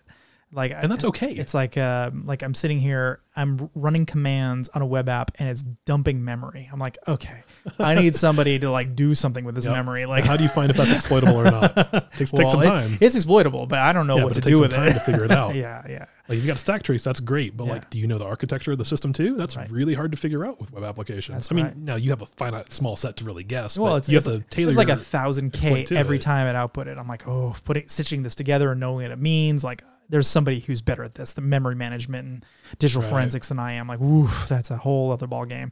But I think that's okay. Yeah. There's so much to be an expert at. You don't even need to be an expert at any of it. Just find an area that you like, go deep on it, enjoy the ride, share what you learned. And you'll find yourself with other people who do the same, and you're going to learn quicker that way. So one thing that we had talked about a little before was how you see leadership in general working and how they should be prioritizing things. I don't know if you want to kind of dig into this a little bit. Oh yeah. I love doing what I can to be a good leader when I have the responsibility to do so. And leadership and management is wildly different, especially in the security spaces. Well, I guess not security, but more like engineering as a whole. I feel like we get a lot of people who are good engineers. They're put into management positions. I was one of them. And then you think that because you're a good engineer that you're going to know how to manage people. And that's completely different. So being a good manager is completely different than being a good engineer. Being a good leader is completely different than being a good manager. And I think a lot of us really make mistakes along the way because we're not taught how to do either of those things. Most of us are learning on the fly anyways. I got really good at my craft, so now I'm a good engineer. And people say, hey, that person can really execute well. Let's put them in charge of a team. Well, what if you're not good at conflict resolution? What if you're not good with managing priorities? What if you still really want to be the bright shining star in the room, and then you take up all the cool stuff for yourself and you suffocate everyone else? This was me in my first management job. I still was addicted to being like the shining engineer who could solve all the problems and really like the pats on the back afterwards. It took a while before I realized like that's not the win condition of being a manager. The win condition of being a manager is making sure that everyone has what they need to get their job done and is supported along the way. A good leader is the person who's looking out for what's ahead of that. How do I up-level your career? How am I managing what problems are bothering you during work?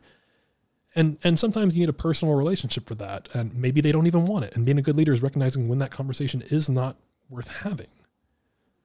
Like, how do you manage, or how do you embrace the idea for them to fail successfully? So it sounds like you still do some mentorship. Where I can, I think I've learned from a lot. What's your philosophy on that? How, like, who do you mentor? What do you try to get them to do? Anyone who wants to talk to me, I'll yeah. Oh, wow. But I've been able to benefit from good mentors, and so I feel a responsibility to give it back. And that's really what the InfoSec community should be all about. I think we all stand on the shoulders of giants here. Very few of us are pioneering new things ourselves. We're learning. We're doing a lot of taking. Mm-hmm. How do you give back? Well, you either discover something new and cool and share that, but not all of us are researching 24/7. At the very least, you can share back some wisdom, and that is free. That's just a choice to make. Yeah.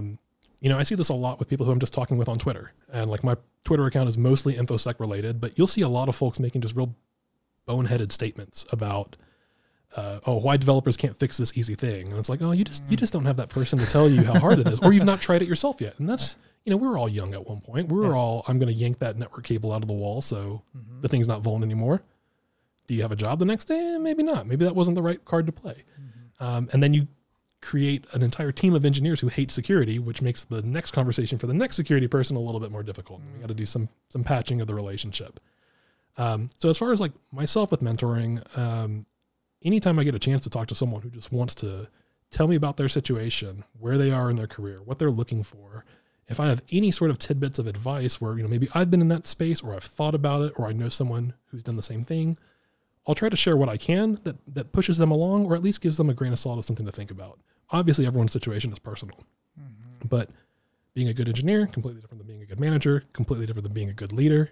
And I think it's rare to be all three of those. You can be, but it doesn't happen naturally.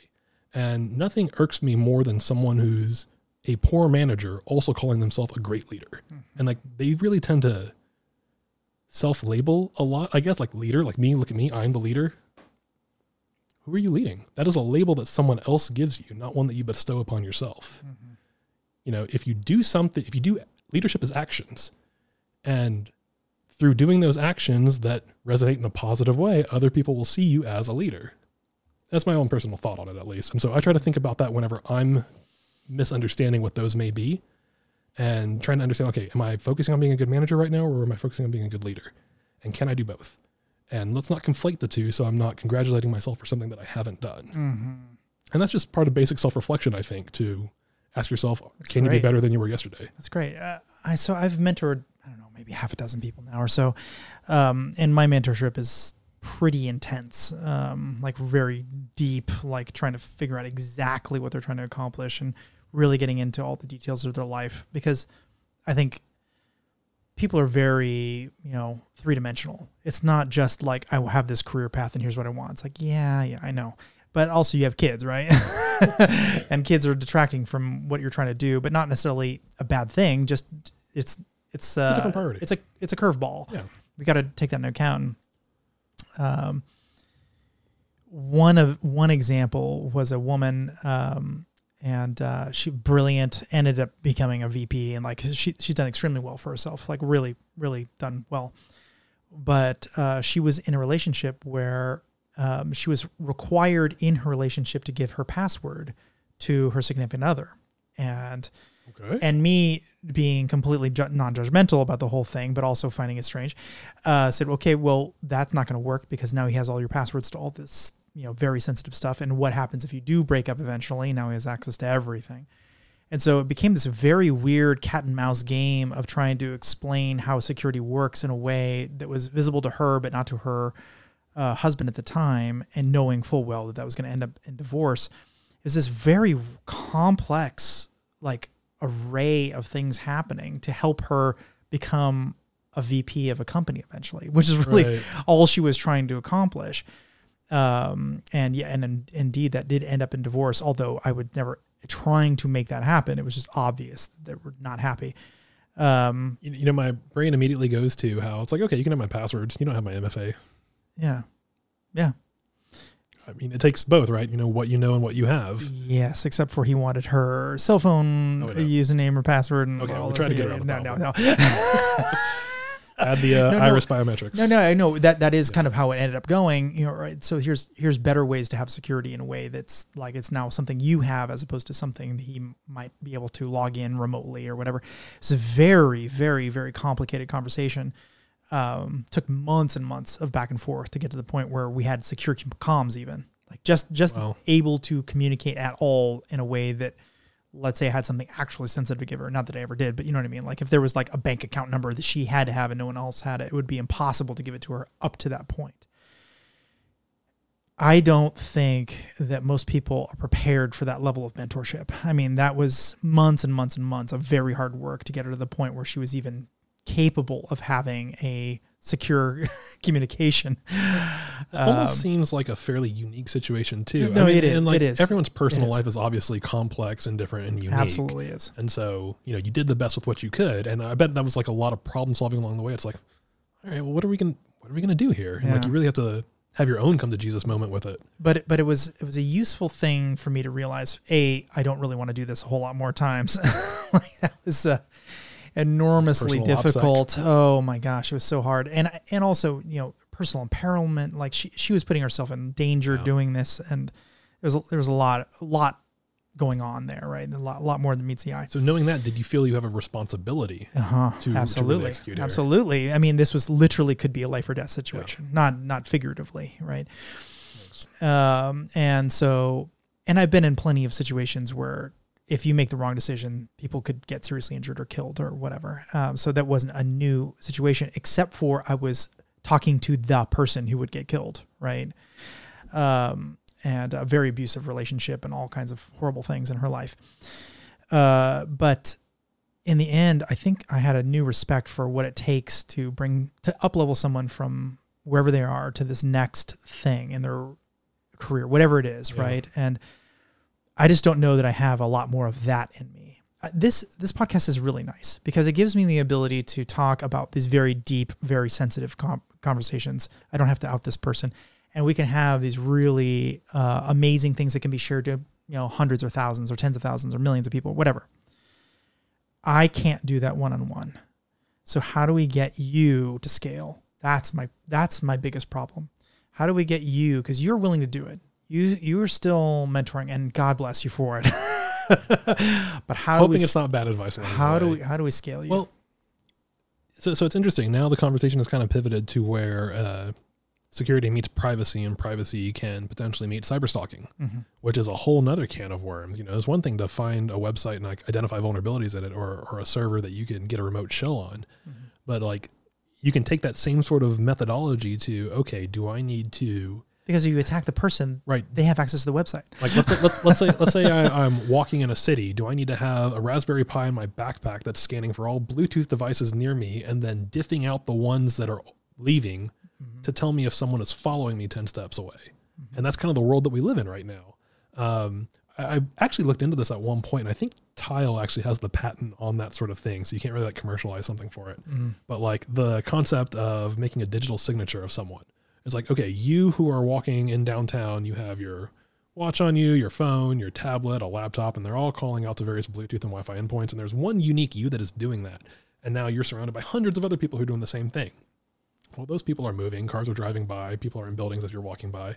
But if you diff out all thenoise, if someone is following you, one signature is going to be there. And let's say that stays the same or fairly constant. You can alert on it. And it is painful to think how that might be needed for someone, but it absolutely is. Absolutely. Like think about how many just both single women are like walking somewhere and want to know if they're being followed. Both bad guys and good guys alike or whatever, right? I mean, and like, we're just spitballing this, but you and I both know it's like easily accomplishable with a Wi-Fi pineapple or like a Raspberry Pi with OpenWTR and a few antennas and a good Saturday of coding. And like, okay, here's a tracker that anyone can have. Yeah. Yes.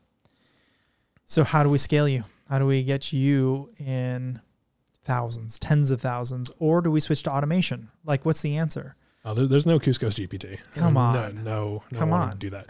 We have to figure out some way. Also, I don't know. I think it's about really just being a good person wherever you can, every step of the way, especially if you have eyes watching you. I mean, even when you're not, obviously, but you want to be a good example for people. And I think if you want to talk about scaling a person, you see who that person is going to influence, and are they setting a good example or not? And so how do we get you to influence more people then? Well, I think it's one conversation at a time, right? And like that thing really happens organically. A few people can get on a stage and like I'm not a politician or anything, but they get on a stage and they rally people and they say like, hey, here's my vision. And like, I'm either going to stoke your anger to get it, or I'm going to stoke something that you really believe in and say, I'm the only person with that solution. That's a little bit personality driven. That's not really me. I'm more of someone who will do the thing behind the scenes. And then hopefully someone, as we do the thing, if people like it, okay, we've walked the walk first and now we'll talk about it. But a little bit that's personality driven, right? And so what I would hope to do is that people who I'm having conversations with, that I stoke the same sort of curiosity with them, empower them in the same way that I've been empowered, and just, pay that forward. I actually had this conversation with someone last week or 2 weeks ago. Just made a little, the post on LinkedIn about like, hey, starting my own company, and like, I'm thrilled to be doing this. I'm very humbled, and thank you everyone. And I had a guy reach out to me just because of the name of the company. He's like, hey, I think you'd be a good person to chat with, just because like, I like your personality from what I've seen here. And so I had a chat with him about where he was in his career, and just a random person on LinkedIn who pinged me. And this happens occasionally, but it was a great half-hour chat about just like where this guy was, what problems he's facing. I shared my experiences in that spot, and he said, thanks, man. If there's anything I can do, let me know. And I'm like, the payment is to pay it forward. A few years from now, when someone pings you out of the blue, you take that Friday call at 3:30, you chat with them, you share your experience, and that's the payment. Hopefully, if we all do that, it scales out. That's obviously a slow process, but if you do it everywhere you can, it should compound. That's the best answer I've got. And I'm not sure if there is a good one, but there's the off the head thought. I love the idea. I'm not sure it's going to work, my friend. Maybe not, but trying is a lot of it. So we'll see. I don't think you would be here if it hadn't been for similar phone calls and your brute force and interest in it and excitement in it. I'm not sure that people coming up have that same interest and excitement. You can't discount them. I don't discount them. I don't discount them. I just think the problem is far larger than the amount of people we have in the pipeline multiplied times their excitement. I think it's growing at a much larger rate than that cohort. If I was to do the math in my head. Yeah, I think back to like the pyramid that I was just talking about. So much garbage on the internet. Come on, man. Well, that's not going to change. It's not going to go away. It's just going to compound. That's my point, right? We need some massively larger group of people, or automation, or some kind of automation. So if that's the answer, let's say, not that you agree with me, but let's pretend like I'm right for a second. If that's the case, why not work on creating the next best DAST or next best SAST or some way to ChatGPT yourself so developers don't have to know how to code. It just magically works. Or why not go that direction? Because your North Star was about protecting people, right? So my counter to that is why anyone can't go do that. Well, they don't know how. Come on. Well, I don't know how either. Yeah, but you are you're the kind of stock who could figure it out. Maybe, but it's just like, it's the same thing as saying like, well, why don't you go learn to fly an airplane? Anyone can if you put enough time, if you put enough effort. We all have a finite amount of time, right? And so I think some intersection of that is finding what gives you purpose, what makes you happy to get out of bed in the morning. I don't want to build tools like that, if I'm being honest. I might have an idea that works. I think you have a lot of ideas that work too. Why aren't you building it? And it's because I think we want to influence in different ways, in ways that bring us personal meaning. I'm not the 10Xer engineer. Never have been. And so if I did that, it would be a lot of effort. I'd be tired. I'd burn out, and it would hurt the whole way down. And I think I'm lucky enough to realize that by now. Haven't been in industry long, been in 12 years, or people have been in 30 or 40 years. But I think I'm pretty fortunate to figure out which lines I don't want to cross now, because I've touched them and they hurt each time. And so it's like, okay, we don't want to do that for a long time. If I touch a thing and it's hot and I say, ow, and I touch it again and I say, ow, I shouldn't do it a third time. Maybe we'll test that as we get stronger and wiser or more bored, whatever it may be. So if that's the case and you have the good idea, how do you get the thing out there? And I think it's about influencing the right people where that's the thing that they want to do. There are plenty of builders in this space who are really good at building. Maybe they don't know what the good thing to build is. And so, okay, hopefully this goes out on the internet. Thousands and thousands of people see it. It sparks that one bit of interest.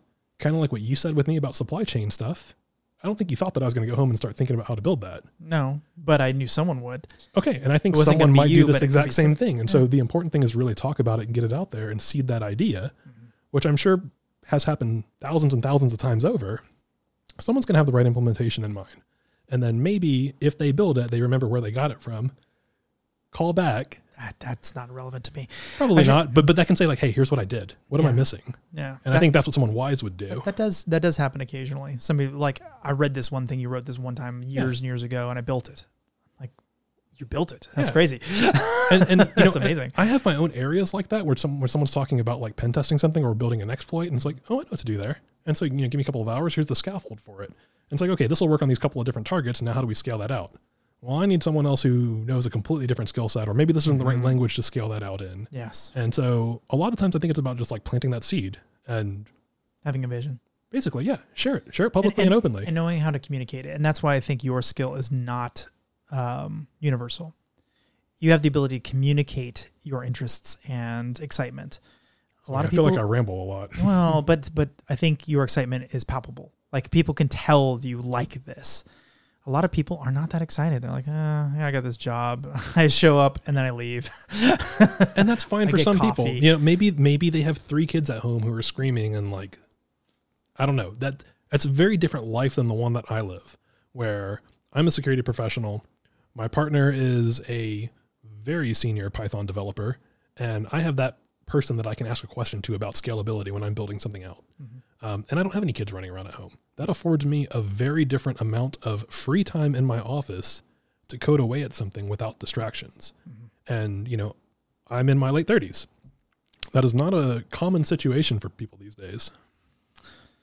Yeah, our dinner time conversations are very interesting. I'm talking about breaking, and she's talking about building, and I'm like, well, you have to secure it this way. And she's like, well, you have no idea how hard it is. You want to arm wrestle? Way. Come on. And I'll lose that one too.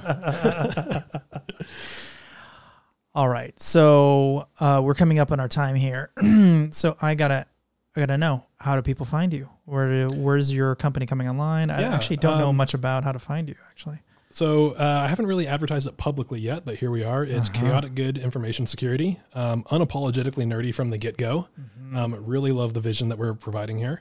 You can find it on LinkedIn. My Twitter is Johnathan Kuskos. Not hiding anything. They spell it? JOHNATHAN KUSKOS. And that Twitter account, although I'm not happy with where Twitter is going, that's still where I am at the moment. Happy to talk with pretty much anyone about anything. That is my personal/professional account. It's InfoSec mostly, but I don't hide being a human there as well, and I hope others don't either. Those accounts are like kind of dry to me when they're just like, I don't know. Yeah, you got to put machine automation and whatnot. You got to put your meal on there too. If you don't, no one knows what you ate. Done that once or twice. I might post it. I'm in Europe next week because we're traveling for a little bit. Great. And then come right back to DEF CON. Well, Kuskos, this has been great. Thank you so much. Thank I you, know buddy. we burned through 3 hours here, but I think it was Has it fun. really been that long? Yeah, it really Wow. has. But it was worth it. I think we covered quite a bit of ground here. So I actually eventually I want to get you back. I want to hear after you've got this company up and running and really, really ramped up. I can give you the lessons learned in a year. I would love to hear like what happened. I got a lot of thoughts on running consulting firms, and so I'm really curious. Yeah, definitely stepping into untested waters here. Mostly just trusting myself that we can figure out along the way. And I would be very sad if I never tried and could never tell myself where it would have otherwise failed. Otherwise, it's just a big unknown. I've wanted to do this for a long time. And you know me, I'm very opinionated about what I think is right or wrong. And you'll work your ass off until you get it right. Such though that we're going to put the effort forward and we'll see what happens. And if it fails, that's fine. But I hope to have a very good story from it if it fails. Well, best of luck, my Thank friend. you. Seriously. I really hope if anyone could do it, I think it is you. Appreciate it. All right. Thank you, Matt.